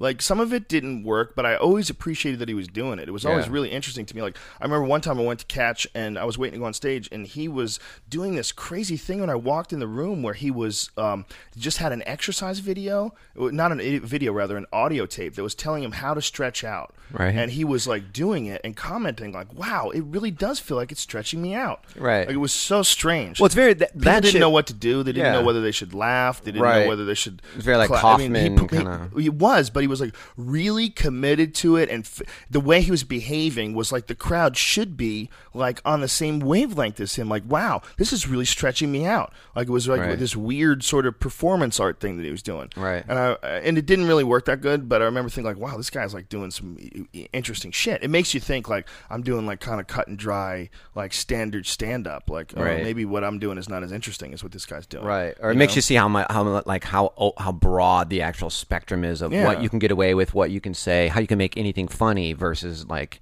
and he was fucking around, he was experimenting, but that was in my opinion, that's real true alternative stand up. He's like trying a bunch of different things. He was doing that was just one example, but he was very creative. He did a lot of different things like that. But what I see a lot of people calling alternative stand up is like stand up comedy that you would expect from someone who's into alternative music. That's what it is. It's almost like they've decided to plug the same clothes into comedy. Right. It's like, wear this outfit, and now you're a comedian. Right. And then do what you think, you know, those guys would appreciate. They were too hip for the room. But that's exactly what it has become. It's not saying that's what it is. And, you know, because I think it originally started as sort of like a like a counterculture thing to the stand-up comedy boom Yeah. of the 80s and, you know, even early 90s. And then you got this like spin-off thing with like Cross and Odenkirk and all those kind of guys, which were kind of doing the counter, the stuff you couldn't get away with doing clubs, which is not such shiny materials, longer premises, talking about shit, even more a little more political. Crowds, weirder, smaller crowds. Yeah, sure. You know, big in San Francisco, like, you know, Austin, places like that. Yeah. And what happens is it just got watered down. You got all these people that are like, I want to be like that. Right. So they just it became a cookie cutter situation. You're so right. You know what I mean? And now you're not getting really true alternative comedians. You're getting fans of true alternative comics doing like material. You know, and I think it's caused sort of a I don't know. I think it's going to cause more of like a pushback to like, you know, traditional. If there is such a thing as traditional stand-up. Well, a lot of them are doing traditional stand-up. That's exactly. What I'm saying, that's what I mean. They're pretending because, it's different. Right. They're doing stand-up. They're just doing premises they think an alternative guy or gal. Yeah. It's like if it's a pillow fight, all the feathers are out of that pillow. You know what I mean? And a bunch of people are just swinging empty pillowcases. It's like you're not going to, you know. It's like they're putting on an act. Totally. That's the act. Yeah, and it's just because that thing, you know, it's an oversaturated. It's an oversaturated style. But there is a good argument though for having a place where that kind of comedy gets a chance to grow. I think it's a necessity. Kind of experimental comedy. I totally agree with that. To call it alternative is like a good move. To figure out. I mean, there's got to be some. The real problem with our whole thing is that comedy is just like one thing. It's like no one just goes to see music. You know, like what kind of music is this? Is it rock and roll? Is it country? Is it It's jazz? like what we deal with is like symphony and rock and roll are all lumped in together as one thing, right? And it's what gets on before you really makes a big difference. If Joe Diaz goes on before you and just starts talking about, you know, pulling turds out of some girl's butthole, stuffing his getting nose 2 points on his Weight Watchers for eating a girl's ass. My nose, I'm eating her ass. Right. 2 points. I'm licking a monkey from behind and I'm sticking my nose in her asshole. I'm doing the pigeon. Buck, buck, buck. Right. He goes, that's a chicken, but what the fuck? Right. I mean, if he's doing that and then you want to go do that stretching video, people are going to throw glasses at you. Yeah, absolutely. You know, you can't do the two of them on the same stage. And Absolutely. it doesn't mean there's some people that might not want to see that weird thing. And maybe they're not into like overtly, ridiculously sexual juvenile material. And it's like it's a taste issue. You know? Right, and that's why I'm saying it's the same reason like these comedy competition things are bullshit because you can't. How can you? You know, it's like such a fucking opinion-based thing of what's funny and what do I like, and it's your own personal taste. So who's going to be like, that guy's the winner right there, Joey? You know what I mean? It's like whoever. Music's the same way, though. I mean, if you really think about it, people who judge like Rolling Stone, they say this CD's like 5 stars. When you know, to another person, that CD's the best fucking CD in the whole entire world. But what you don't have is like, you know, the Rolling Stones having to, you know, schlep all their gear up to Seattle to just like, you know, compete against every other new band to be able to put on their resume. I won the Seattle band competition or whatever. If you're for a comic though, that does mean something. That's what I'm saying. It really does. I mean, you're like out at a club and it says on the marquee, you know, Jayson Thibault, winner of the Seattle comedy competition. Bam. Yeah, I know a lot of good people. I mean, that was very like it really helped when Al Madrigal won the San Francisco comedy competition. Did it really launched him into a lot. I mean, very good friend of mine. Now he's a good buddy of yours. Yeah. You know, that was very, you know, that launch. You know, because it matters to industry. To an extent. I worked with Al Madrigal. We worked together at the Old Cobb's. The Old Cobb's was this tiny-ass room. It was like 150 seats. It was awesome. Yeah, San Francisco's a great place to gig. The Old Cobb's was the shit, dude. It was like one of the smaller rooms in the country, and it was so good. There was a bigger place that I was working at, and I'd rather work at the small place. It was like so cool. But then somehow or another it caught on fire or some shit, and they moved out. Something happened. They moved out, and they moved to... They might have just moved out. I might have made up the fire part. Or the fire part might have happened after them. It might have been the new company that took over because it became the green room afterwards. Right. But then they opened up Cobb's, the new Cobb's, which is, it's way better because more people can get to see it, and it's a way bigger crowd. But it doesn't have that, like, personal kind of, like, you know. There's something about being in a room with, like, 200 people. You know, like when you're in the OR at the Comedy Store and it's packed, it's like maybe 190 or something. What is that seat? Something like that? Yeah, something like that. Less than 200. That shit is magic, man. Yeah. When you get a tight, packed group of people like that, and it's a low ceiling, and it's a dark room. Everybody's in there, and it's like you're surrounded. The best is like when you're doing... Do you remember how Dublin's used to be? Did you ever used to do that gig? It was okay, but Dublin's had that bar where always people would be talking. Yeah, you know? But I mean, where it was just like a wall of people around you. That was the best. I used to love doing Dublin. Dublins. Yeah, there was a lot of arguments at Dublins about stealing material. I remember a lot of that. I remember like I gotta get the fuck away from here. There's a lot of people didn't like working there. And that place got closed down for noise ordinance reasons. Really? Yeah, that's why all the houses right up in the hill. No way. Yeah, that's why they closed that and then wound up having to sell it or something. Wow. Now I don't even know it. Now it's like one of those douchebaggy clubs, like nightclub bullshits that are all over the place. There's a lot of those, man. That is one of the, as you get older, the whole club scene, like where's the cool club to go to? Let's go to the VIP, and like that is like one of the douchiest things. Dude, I never got into that shit. In can't talk to anybody, man. In my heyday, you can't hear shit. You can't talk to. It's one thing if you a lot of those people I wouldn't even want to talk to. Right? It ain't bad. Like remember when you and me and Doug Benson and who else was with us? Eddie and we went to Sky Bar. No, I'm looking at Brian. Oh yeah. We went to had the dance off. Yeah, where was that? It was in one of the clubs in Vegas. But who else was it? It was you, me. I know it was one other comic. It was Doug Benson and Ari. Was Ari there? Probably. I think it was Ari. Maybe it was Ari. Anyway, it was like 6 of us and Eddie. And, it's Tripoli. Tripoli. Yes, it was Tripoli. Yeah. And Eddie and Eddie's girlfriend and a couple of other people that we knew. And we just had a bunch of drinks and we were dancing and being silly and making videos with each other. And that was fun. Sure, yeah. That was fun. But we were all together. Right, yeah. Otherwise, you can hear a fucking thing anybody's saying. Right. I got to take a piss. Yeah, I know. Like, what? And you have these weirdo conversations where you're talking in the guy's ear directly and you never know who gets to talk. Right. So you'll turn at the wrong time, and sometimes you come really close to kissing because you're so close. You're like, no, I told him it's cool. Right. He's not mad. Are you sure, dude? Shit! We almost fucking kissed. You meet in the middle, and you're like, touch noses and shit. That happens on the ear all the time too. You always accidentally hit the ears. Exactly. It's like hot. Those and, clubs drinks are like $14 for a. You have like 4 drinks. It's like $60. Breath smells like shit. Yeah. Right, if you had 2 drinks, your breath smells like shit. Period. Because you're drinking poison and your body's producing all these weird acids going, what is all this motherfucker's drinking? Shit. How much food do we have in here to sop this shit up? Right. Those clubs are only good if you're on ecstasy in those clubs. That's where it's at because you can't hear, you can only see. You just start. Yeah, those places are built for drugs. It wasn't bad because we were super baked. Right, we were super duper. Right, and you're all together. It's like you're with all your buddies. You're not just like the worst on the clubs like that is like you and your buddy go to a joint like that. Trying to pick up on chicks or whatever. It's the fucking dude. It was a nightmare when I was like, in my 20s or early 30s. Like the thought of doing it now, it's like fuck. I'd rather beat off. That's where that culture of man hating comes from.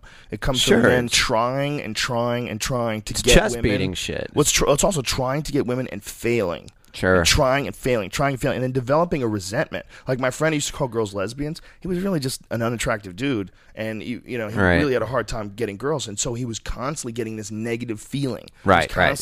So he developed this, and it's because you don't even get to see your personality. Nobody's even getting to know anybody. You can't even talk to each other. It's purely like lust, animal, noise, and moving to vibrations, and then alcohol for shitty decision making, and then grinding against your dick, so your dick starts getting hard. Now all your thinking's out the window. Right, it's purely caveman monkey shit there. It turns into like just your DNA just starts acting up. It's the dumbest shit ever. But did you see that shit that they closed down at LAX? They closed down one of the terminals last night for like a few hours because this woman fell down on the ground and they had to call the ambulances and stuff. And like she ate a pot cookie.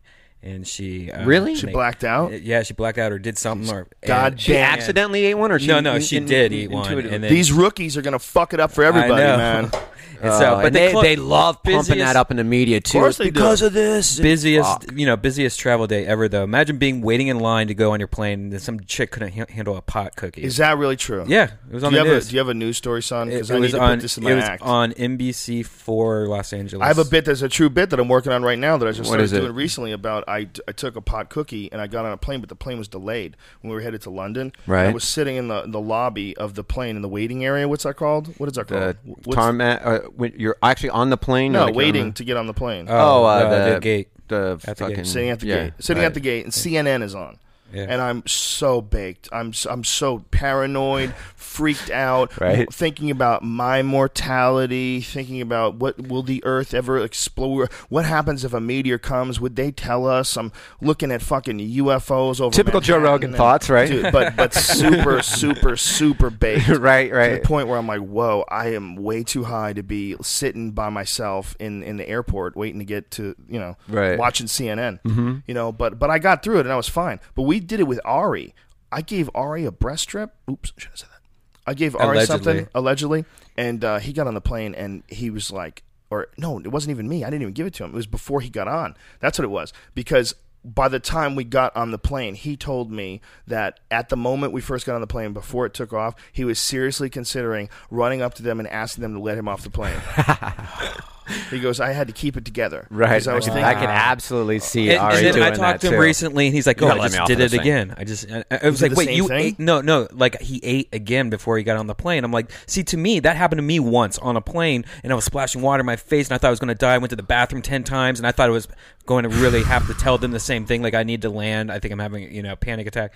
But he did like 2 weeks later. He just went right back into the saddle, like I'll eat another couple cookies. And he freaked out again. I don't know if he freaked out or not, but he the fact that he went back to it so quickly, though. Dude. He went back to almost being arrested, federally arrested, and making this plane late, and and all this other. I would have got arrested too. I'm sure. Oh yeah, I was right with him. Definitely, they'd check to see who else was on his ticket and go, okay, you got something. Come on, why don't you tell me what happened here? I'm like, I don't know. I don't live with the guy. I know. Guy showed up blasted. He's got an issue. I know. I'd arrest him too if I was you. Yeah, but I'm with everybody else, man. When you start fucking eating cookies and making everybody else hold up for 2 hours because your funky ass can't take it. Yeah. Right. You know, they have a problem in Amsterdam where they're starting to ban edibles from coffee shops. They're Why? telling people, because people are fucking eating what they call space cakes. They have these fucking muffins they eat. You just disappear, man. Right. You just stop being Jason. Right. They're banning it from tourists too now.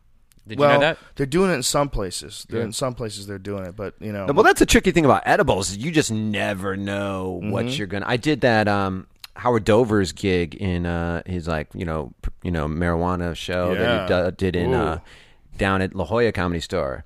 Oh, he does them down there too? He does, yeah. Well, down there's tricky. Yeah, very tricky.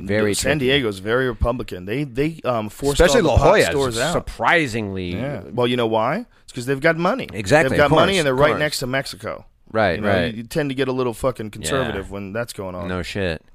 So they have it's the same thing as they have in L.A. where everybody's smoking? Dude, it was mayhem. It was mayhem. So I'm down there, and I'm baked as fuck. And I come into like that, that little green room they have. It's like a closet basically where you can just put your coat or whatever the fuck. I go in there and I'm stoned as fuck. And the whole table's filled with cookies and brownies and all this shit. And I'm super stoned. And I'm like, fuck yeah. Not even thinking that they're edibles. Not even thinking that they're edibles. And dude, I slam a fucking cookie that's like this big. I slam a cookie. How could you not taste it? Dude, these were the honest to Christ, the most delicious edibles I ever had. It tasted just like a peanut butter. At all? Tasted just like a peanut butter cookie. Wow. That's how I thought that they weren't, because I ate it first and I was like, that's not too. It was really peanut buttery tasting. You know what I mean? Right. So they probably use like the peanut butter, like the weed peanut butter as well as like the fucking or whatever. Fucked you up, son, dude. And I take a second bite of a second one, and I was already stoned, right? And this is before the show. Oh my goodness. You had to do a show? Yeah. That's the best part. God. And somebody comes in and he's like, hey, take it easy. I made all those edibles, man. Take it easy on that. Like, don't eat too. He's like, if I was you, I'd only eat a half of a cookie. Wow. I already killed a cookie, and like I'm one bite into my second cookie, stoned as fuck off of a fucking joint. And I had that feeling, that feeling where you can feel like the adrenaline, like the blood rush out of your face, like, I'm fucked. That's a terrible feeling. Dude, I looked Asian for my set. I'm literally just like, did you know how to talk when you're up there? Yeah, and you know what? I just, because of the crowd itself, like, I just went with fucking... I told the story. Yeah, right. Oh, you know what I mean? And it went over really good. I'm like, the only way out of this... Right. It's a weed show, though. Exactly, dude. The only way out of this. And I just kept referencing... I actually went really good because I told the whole story... and then the dude coming in and telling me how the fucking I don't eat half of one of those. And as soon as I'm like, I ate one of the cookies, everyone in the crowd's like, oh, shit. I had some of the most disconnected sets in my life doing those Howard Dover shows. Yeah. Because everybody would be there with weed. It's insane, bro. It bro. would be cookies and it's the most, popcorn. And, dude, it's the the most. popcorn. Oh, pot ice cream. Pot Remember ice when cream, Don bro. Barris ate too much popcorn and he was like frightened for his life. Yeah. I love dangerous. Barris. I think Dude, I think Barris is hilarious. He is very hilarious. That shit's very dangerous. The popcorn. Yeah. That stuff is strong. There's nothing I'm worse done than with being edibles. too high. And that's what I was saying about edibles. That's why they're dangerous. Because, like, dude, smoking a joint, smoking a bong, anything So like predictable. that. I can, you know what I mean? Ritualistically, I can kind of control my intake. But I got to tell you, man, some of my best learning experiences where you get real introspective and break shit down, almost all that shit has come from me eating pot. Yeah, it's because you're tripping. From You're edibles tripping. more so than smoking it, you mean? You are tripping. I mean, Right, that is right, what, look, when I go into the tank, I prefer to eat pot before I go in the tank because it makes it more psychedelic.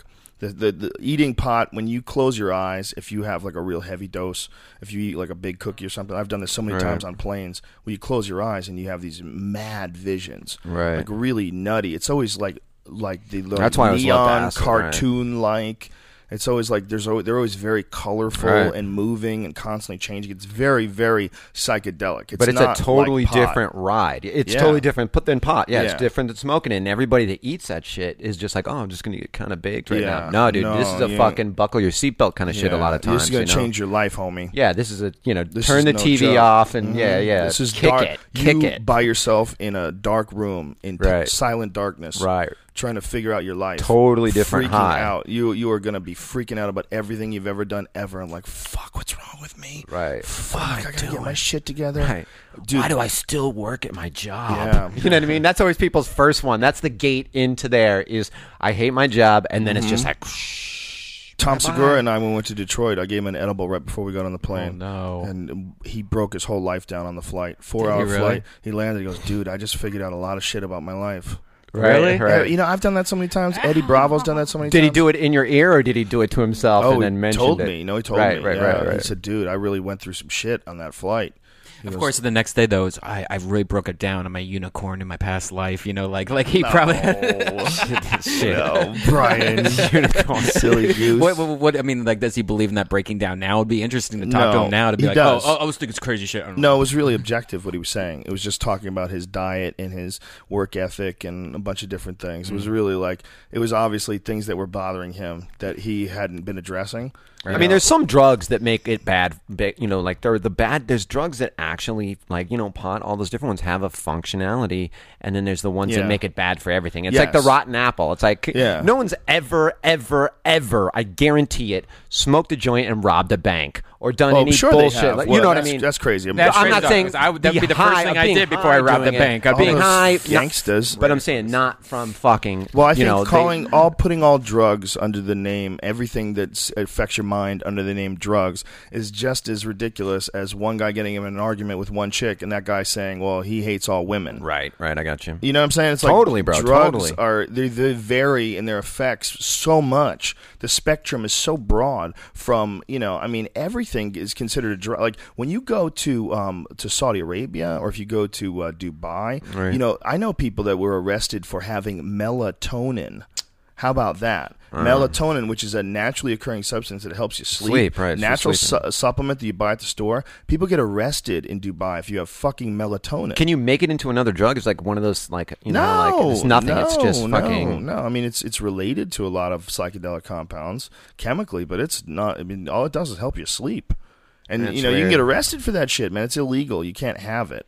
You know, so and that is such a mild and innocuous, you know, quote unquote drug or psychoactive herb. I mean, whatever you think. I mean, if it calms you down, I guess it's got to be considered something, right? It's got to be psychoactive. But I mean, it's 100. I mean, I guess I'm talking about the United States. It's 100% legal. You can get that shit over the counter. The variation between that though and OxyContins is through the roof. Right? Like, how are these two fucking things in the same category? And they shouldn't be. Yeah, or Valium's a killer, man. When I love that shit. Fucking Rush Limbaugh thing was going on. And How great was that, by the way? Dude. I loved it.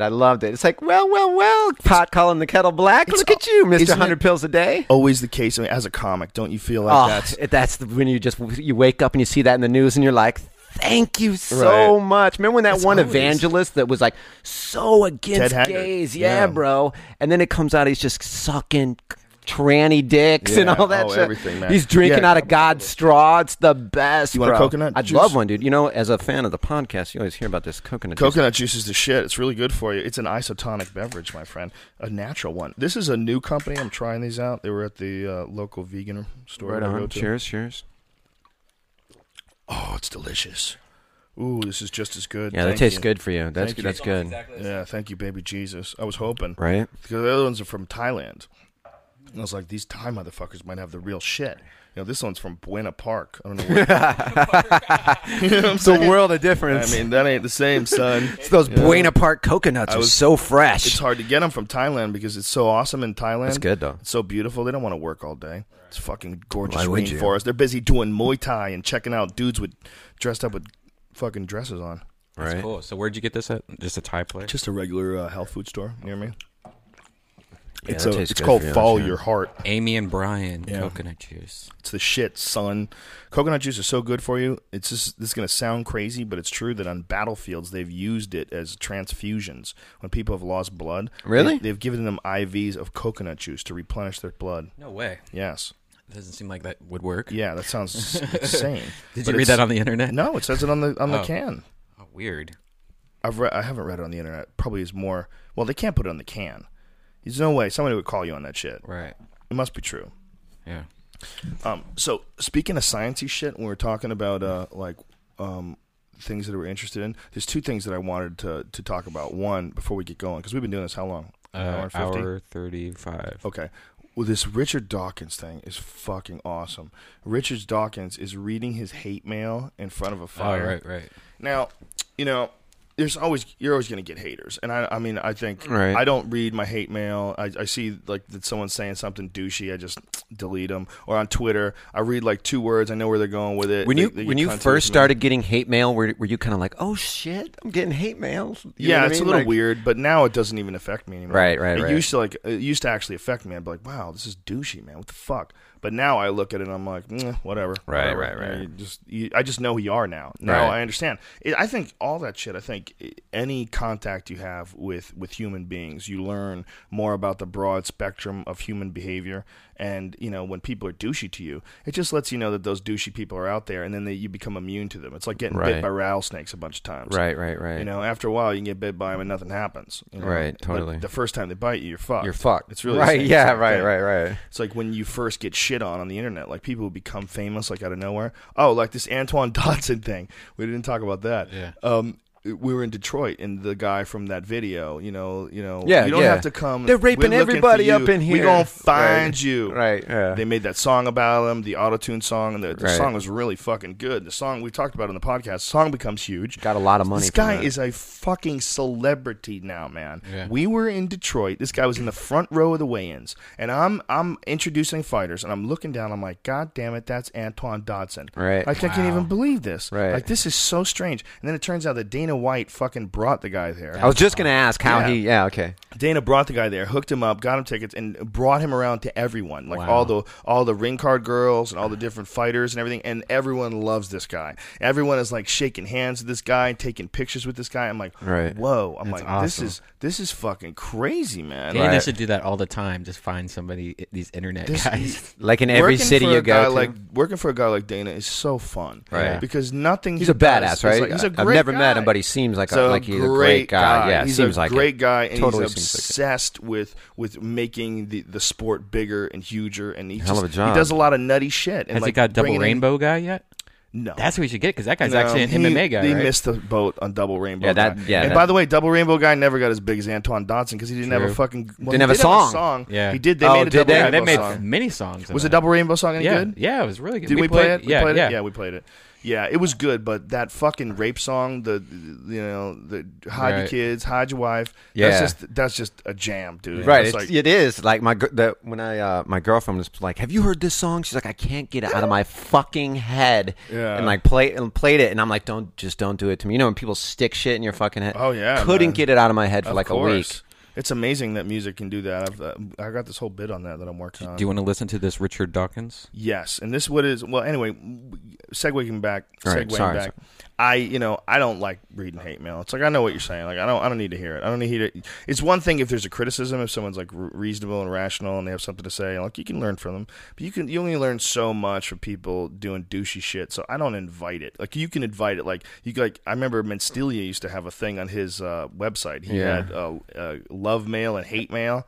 You could send him hate mail, but it was so overwhelming. That's a scale. I'd like to see how that tipping of that scale. Right. He got beaten down by the fucking tsunami of shit mail, of death shutting threats the site down and shit. Yeah, and so he had to abandon that shit. He had to abandon all ideas of that.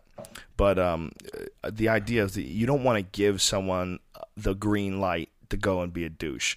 There's so many people that are on the fence. That's what right. That's what kind of sucks about editing heckler videos. When we used to do a lot of heckler videos, and then is that it opens Pandora's box because they want a video made for them and me shit. and Joe had like maybe 10 more heckler videos since our last one that we could have done, but then we were like, let's just not do that. It's just drunk idiots. It's just people looking for their attention. I love that one video that you guys had when it was out to the Comedy Store and you did the OR or whatever when you were doing like Thursday, Fridays, and Saturdays. That one chick that was like, Joe Rogan, you're fat. Remember that one? And you're like, bitch, and you lift up your shirt. It's like a 50. He's got like a 50 pack, and she's like, well, weird, man. That was weird. Right? That didn't even make sense. I know. Was like, I guess it was because I had puffy clothes on. I had like a sweatshirt on. Yeah. I don't think that you did though, because I was there. And I remember being like, I had layers. I definitely had layers. Right. Because I remember I had a knit hat on. Right. So it must have been cold. Yeah, it's probably like this time of year. But if you guys want to see it, hoping she was going to hurt my feelings, man. Yeah, it's called Joe Rogan Fat. So if you Google it. Oh yeah, it's still out there. Yeah, that's a funny one. Google that girl one. Was it's so funny. mean, and they were such dumb. Because she had cunts. said like a bunch of different shit, and you were just shooting her down, shooting her down, and then she's like, "Well, one of the girls' birthdays. You're fat. It's her birthday. It's her one birthday. of those. It's always somebody's birthday." And they wouldn't shut the fuck up. They sat in the front row, and they disrupted every comic, and people kept yelling and screaming. And then after I got off stage, they came up to me like they wanted to take pictures. Like that's always the one. I was like, you were the guys who wouldn't shut the fuck up, man. You guys ruined the whole show. Oh, come on, don't be an asshole. Yeah, right. Like, be an asshole. Look, I'm just. I was trying to help you. Yeah, she goes, you're fat. You're fat. She's like puffing her cheeks out like this. Right. She goes, you're fat. That was so gay. It was bizarre. It was like she's like, you're Chinese. Exactly. Yeah. You're a refrigerator. Right. It's like it didn't make any sense. You want to call me short? I'm short. You would be correct. Right. But I know that. You can't hurt my feelings with that, you dumb cunt. Right. Dumb cuntosaurus. So anyway, stupid I don't cunt. think. And back to the whole idea of hecklers. I don't. Giving people the opportunity, saying, "Hey, come send me some hate mail." They'll take it. They're going to take it. There's 100%. A lot of people on the fence that are just going to, and then they'll even say, "I didn't even really mean that. I just wanted to get your attention." The funny thing is, if you're like, "Hey, everybody, please send me some positive feedback from my stand-up," nothing. People have no intention of fucking doing that. Hey, man, feel free to heckle me. It's just raining Facebook posts and messages on you. You might want to rewrite some of your jokes, son. No, I'm just saying, no matter who you are, it's just like people will fucking. Yeah, well, that is true. But, you get a lot. I get most of my interaction online, literally, the majority, maybe 90+% is all positive. Oh, of course. It's a small amount of douchey people, and it's very satisfying in that respect, And my crowds, too. I mean, dude, I have, like, the best crowds. Like, I everywhere I go, I'm always honored by how nice everybody is and cool, and people come out and you have a pretty good badass time. fan base. They're fucking nice people, man. They're nice, cool people. You put that out there, and that's what the kind of people that respond. Right. You're always going to have a few idiots. Sure. But considering what I do, considering that I do fucking cage fighting commentary, absolutely. That I used to do the UFC. Yeah. I mean, God, if you're a gambling man, you would think that you're fucking. It should be douchey in the parking beyond lot. belief. In the parking lot with like both hooks in, taking. You know what I mean? Dude, it should be everyone with tribal tattoos, neck tattoos. No, yeah. It should be everyone has foil on their shirt with Japanese writing. Yeah. And even those people that show up, they're nice too, man. Dude, yeah, they just Who do you think has the douchiest crowds? Richard Dawkins.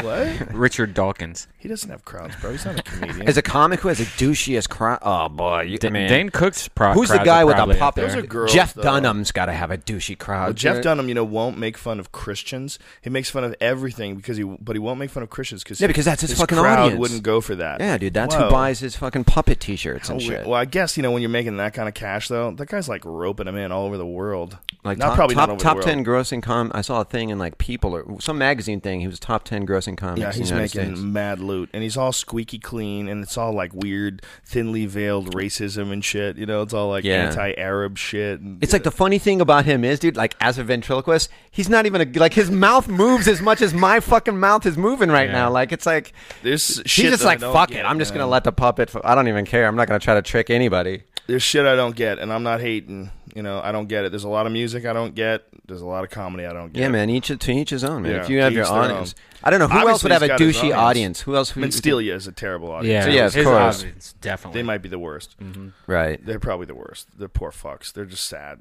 Yeah. They're clinging to embers. Yeah, there's like, yeah, totally. And I don't know. I mean, it's funny to me, like, you know, because everybody busts his balls for stealing jokes and all that. He has the most psychos. He's incredible, dude. You know, he is like, we were talking about him the other day.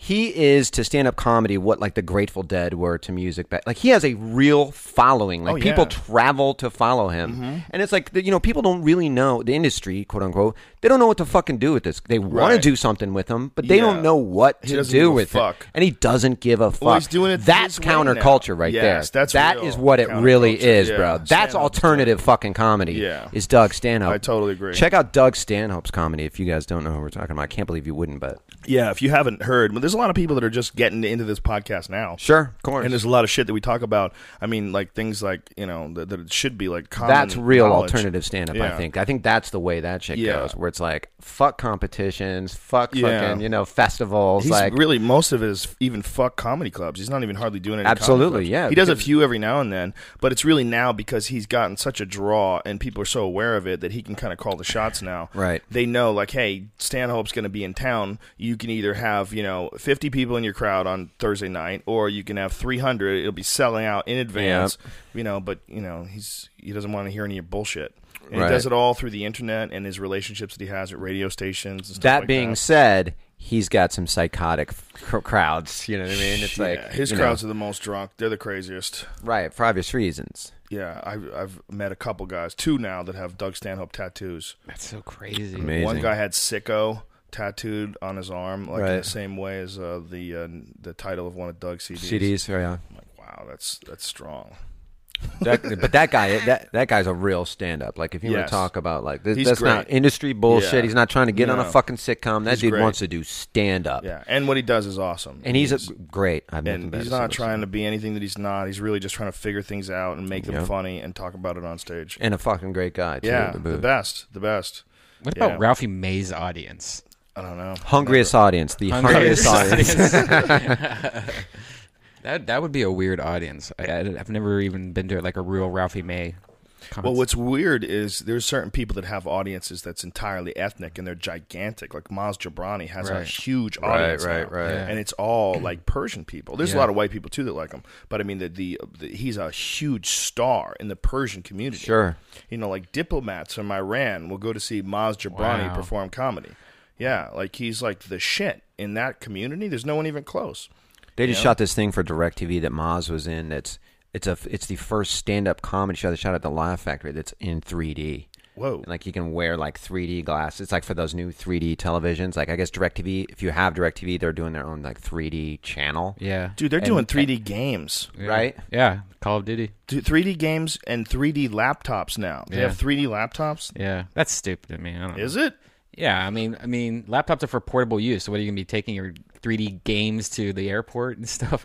Yeah, dude. Some people who travel, they travel with those fucking Alienware things. Yeah. Dudes who are really hardcore. Yeah, I ran into some chick the other day at the coffee shop. She had one of those Alienware things. What's an Alienware thing? Alienware is like a company that makes gaming computers. They make high-end PCs with like serious graphics cards. For the people that never see the sun. Yeah, and this fucking gaming computer this chick had was like old school thick. It was like phone book thick. It was thick as fuck. Had a crank on the side of it. Yeah, and her power thing, the thing that's on the cable, you know, the brick. What is that called? The brick that's part of the power cable. What is that brick part called? The brick. That's the what brick. It's is that what it's called? Yeah. Is that what it's called? Right, Good guess, Joe. Her brick was like I have a Mac laptop. Right. Hers was.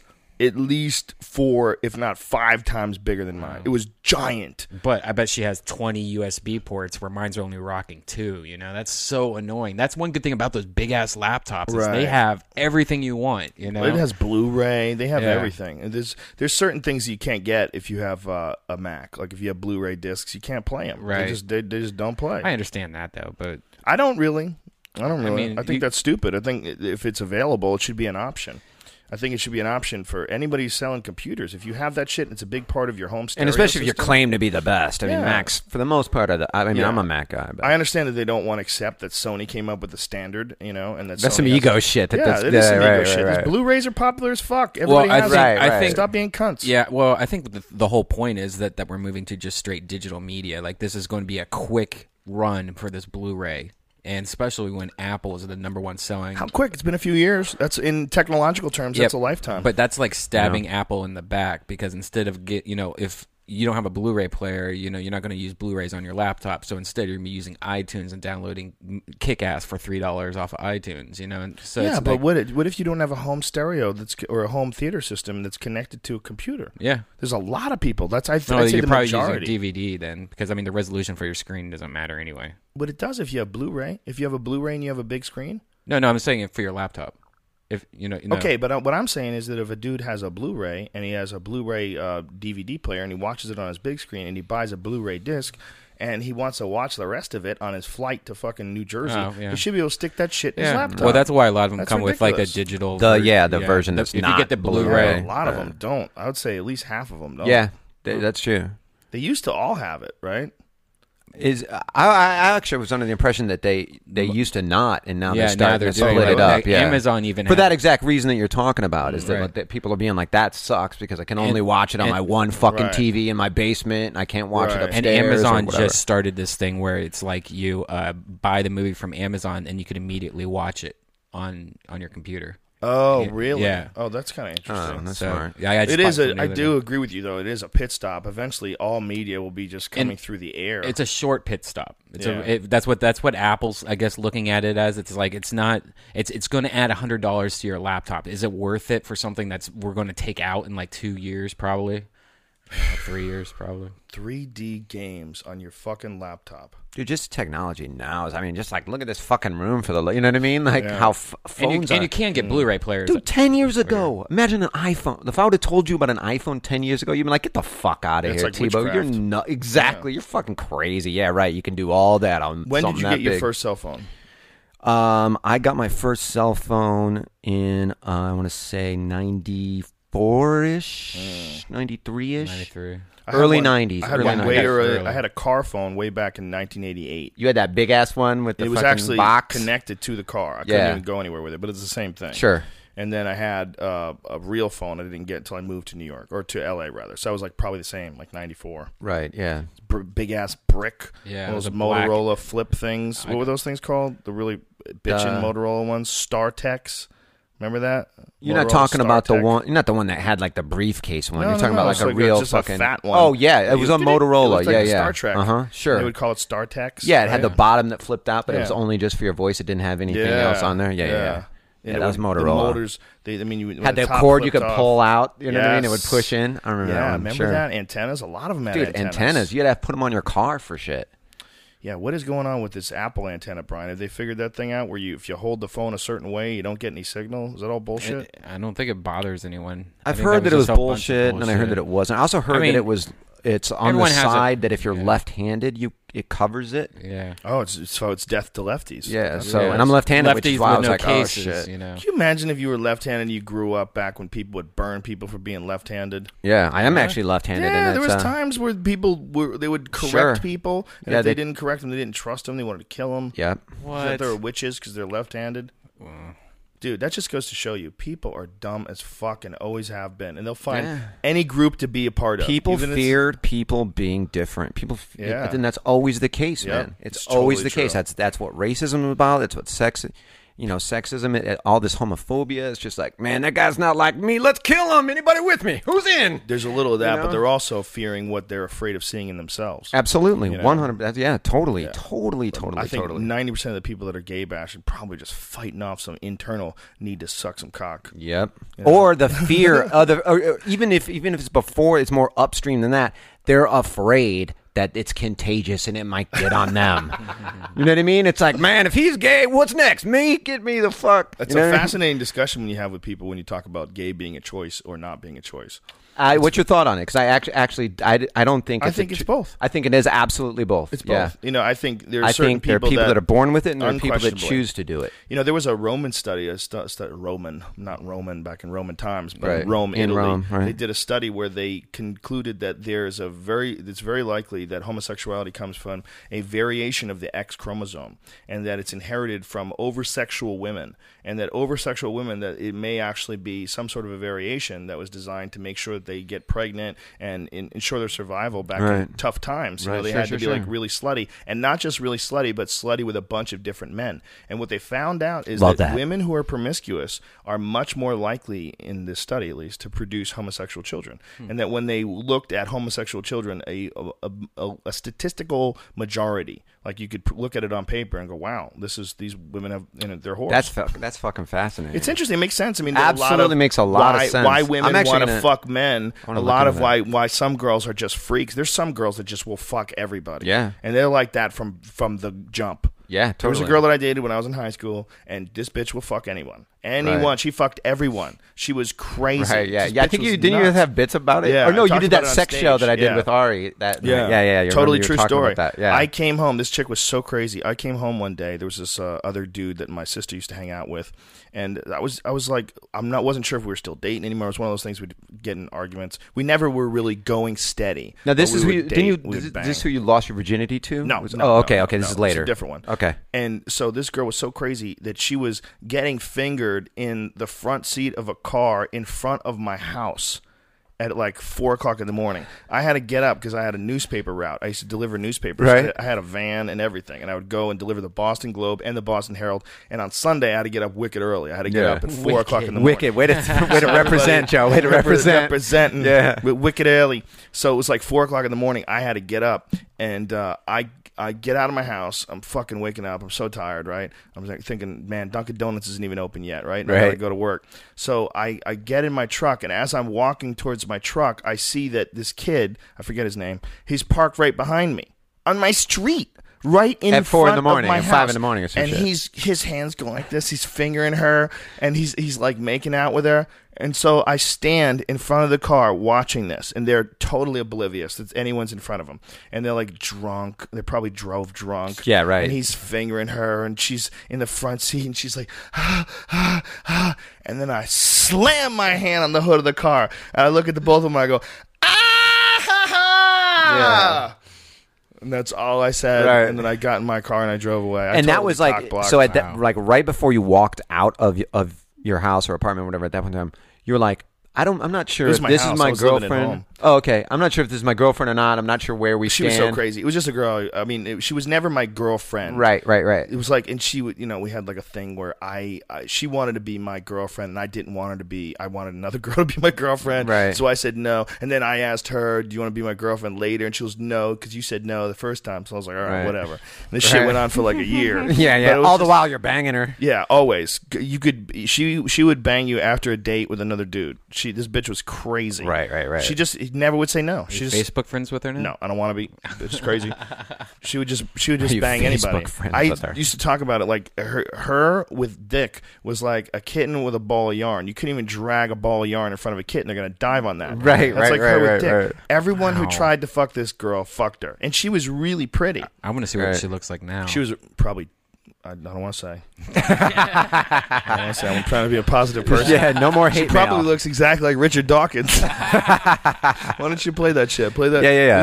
This is Richard Dawkins sitting in front of a fire, and he's reading hate mail. What's the name on the Twitter or the YouTube video? Richard Dawkins reads hate mail. Okay. Hate emails. And he's sitting in front of a fire with his feet propped up on his laptop with a big smile on his face, and he's reading this shit, and all these fucking knuckleheads. Richard Dawkins is a very famous atheist and an intellectual. You do not believe in the existence of God, but you believe in aliens. But the very existence of your animosity, hatred, and mockery towards him proves your hypocrisy.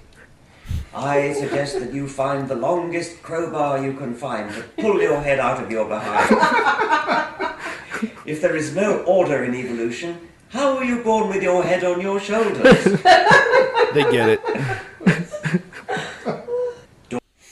No, I meant they get it. The image. You're so smart in your own eyes, you can't comprehend simple Bible passages and misconstrue them for your own bullshit dogma. I read your book about the Bible. It is totally sucks ass. One-sided propaganda. Your theory sucks. You are not as wise as you think you are. You hypocrites want to condemn anybody for making mistakes or believing different from your bullshit, retard, atheism dogma. Dawkins' books are fucking stupid bullshit. Then it's a shot in the fire. God in your life, then what is the point of your life? Pointless. When you die, that's it. Game over. How pointless is that? I really feel sorry for you all, but it's not too late to turn to God. There's a lot of people listening and go, Three yeah. words from God to you. Right. Dear atheist, this is what God says about you. You are a fool. You are a fool. That's 4 words. And that's like how they speak for This one God. is from somebody called Ann Coulter. No I way. defy any of my co-religionists to tell me they do not laugh at the idea of Dawkins burning in hell. I always love that. You suck. Go burn in hell. Satan will enjoy torturing you. What happened? Mum didn't pay enough attention to you, so you decided to rebel. I hope for your own sake you see your grave mistake and repent. God dwells among as every day. You are the spawn of evil. Christian living for God. So funny. I hope you die slowly and you fucking burn in hell, you damn blasphemy. Right now you are rotting on the inside, but you must know that there is indeed a God, a great God, and he will forgive you if you regret from your fucking behavior. And you should realize that your entire life has been a delusion, and that right now your destiny is all fucked up. Fucking atheist. Our God is a loving God.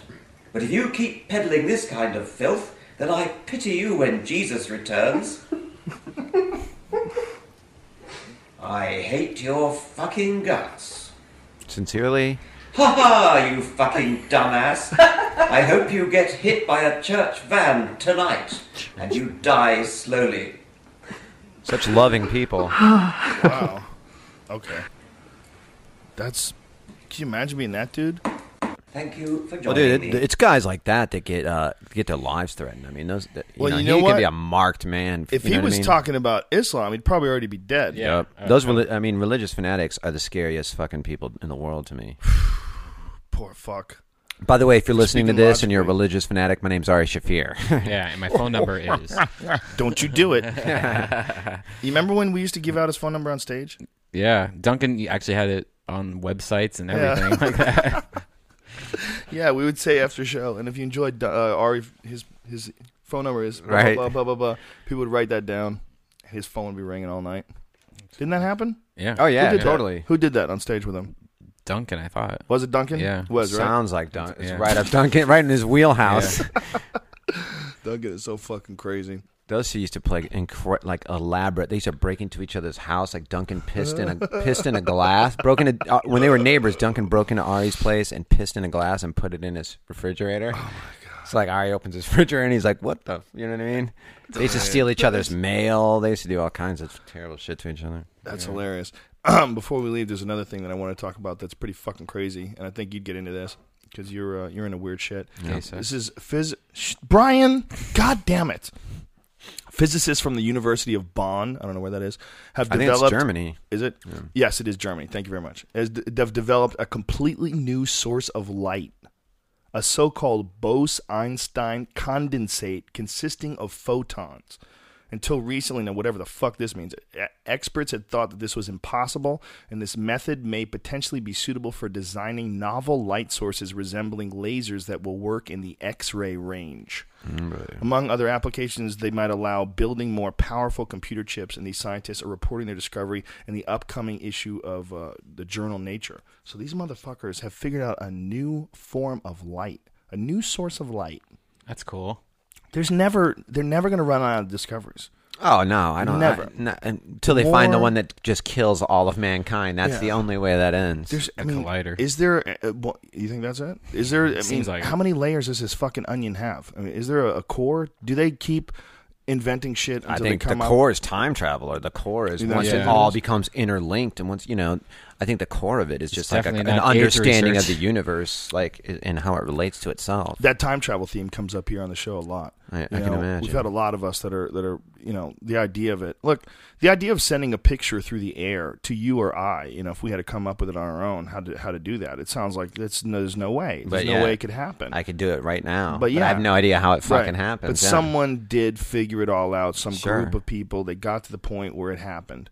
Now, if we, as a unit of 3, if we were designed, if it was, or we were told to go out and make a new way to send video through the air so that it hits another box, something like it would a involve cell phone. soup cans and strings. Fucking, it would be impossible. Right, we could live 100 lives, No, and we would never even come close. No. But yet somehow or another, people were able to put it all together and do that. Sure.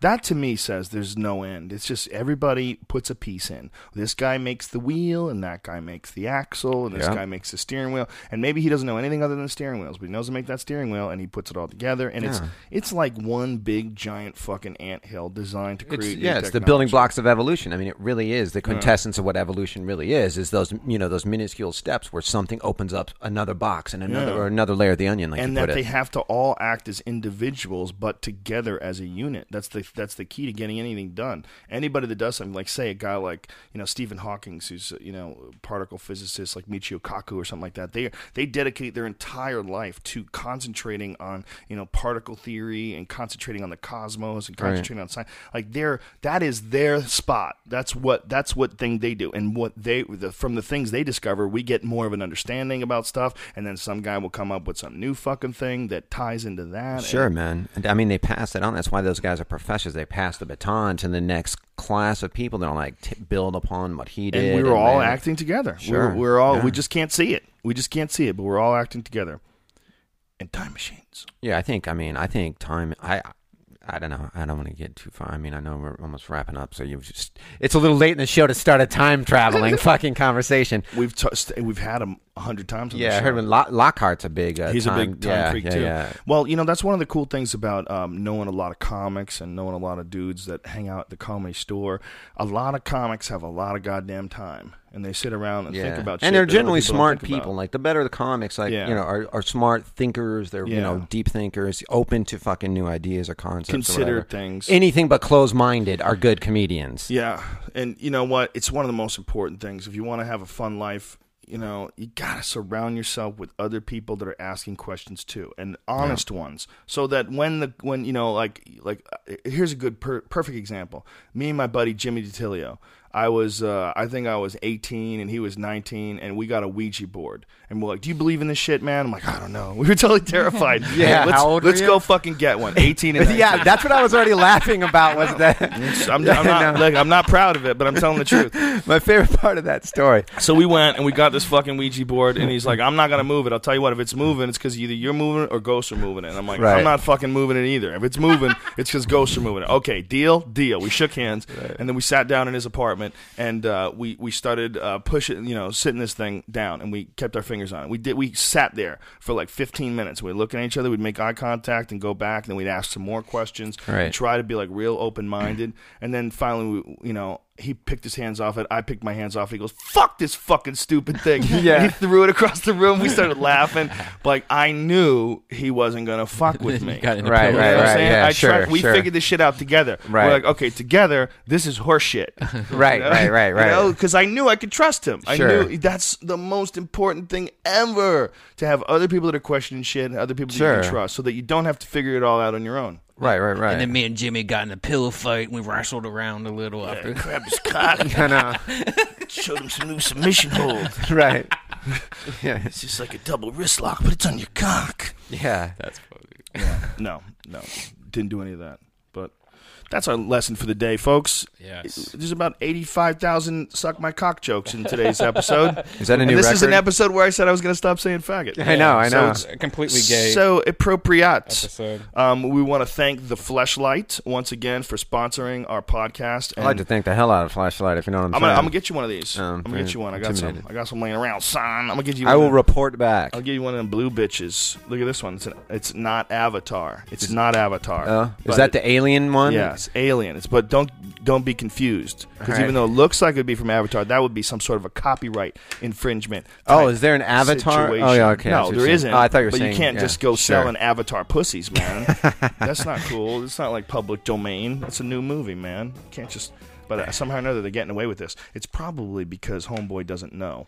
Yeah. You know? Totally. Or as soon as he finds out, that's a cease and desist Cameron, right away. But he's got so much money. Maybe he's not going to give a fuck. Maybe He's he like, just wants to fuck this. Yeah. Maybe he's happy that they made it, and he's just going to pretend he doesn't know it exists. Have his And he lawyer has send a me one of whole those. house full of them. He's got a room. Yeah, swing. I really hope it Fleshlight becomes room. a guy's got it. Smurf pussy soon when the Smurf movie comes out. Is there a Smurf movie coming Yeah, out? maybe Yeah. like the Smurf. When is that coming out? Smurfette 2000. I think beginning of the year. What's his name's playing Gargamel too? It's Hank Azaria. Oh, yeah. Is he a human Gargamel? Yeah. It's So like it's a human live-action movie? with 3D, 3D CGI, And they're all blue? Smurfs. The whole yeah. deal? Oh, wow. Interesting. When is that coming out? I don't know. It's don't under know. really It's tight beginning wraps. next Like year, they I wouldn't think. let any pictures out of it, or somebody got a picture of Hank Azaria. If you go to ismurfed.com, there's more info. I'm just waiting for Cowboys and Aliens. That's what I'm waiting for, man.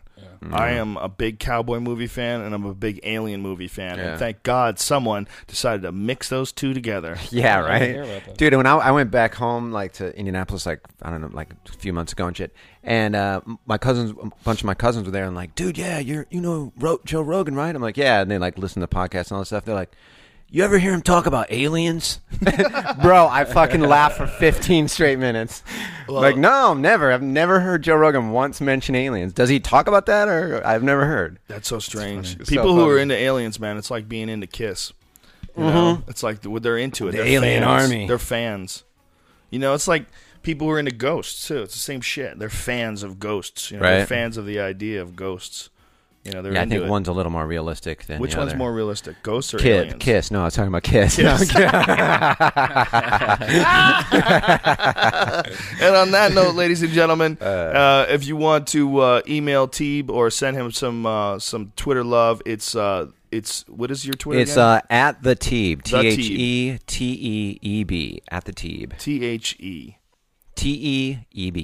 Teeb. The Teeb. Teeb. You know Teeb, as in Jayson Thibault. So get at him on Twitter, yo. You know you want to be following this funny motherfucker. He's got shows all around town. Follow me, in faggot. LA.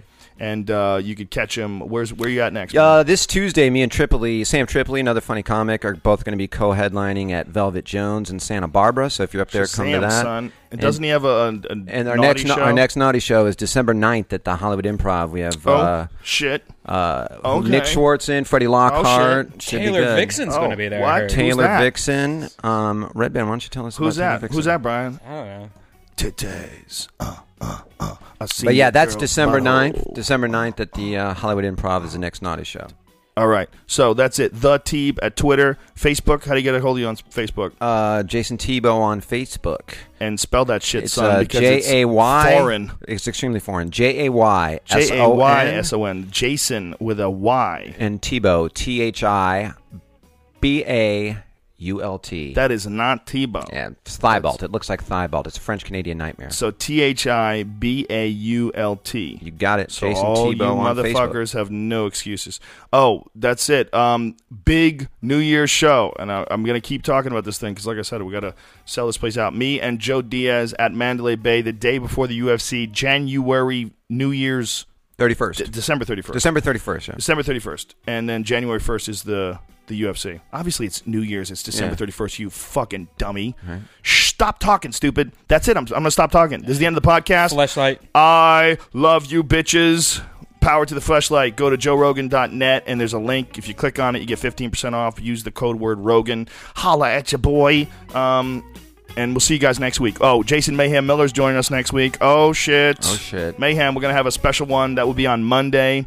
And then on Tuesday, I'm doing Tom Green's podcast at the Smod Castle in Santa Monica. Details to follow, bitches.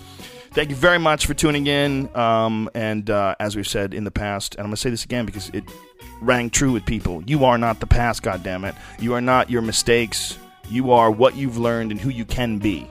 Move forward with prosperity and power and honesty and black dicks. And black dicks, you cocksuckers. Big dicks in your ass is bad for your health.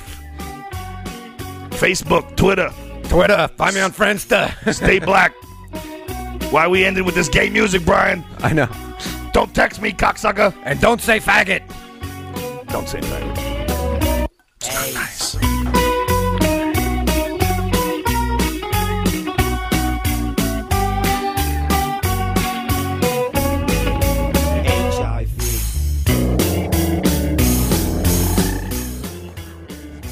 I know.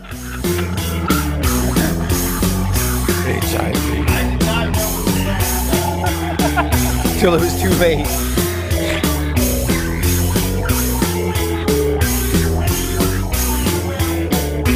AIDS.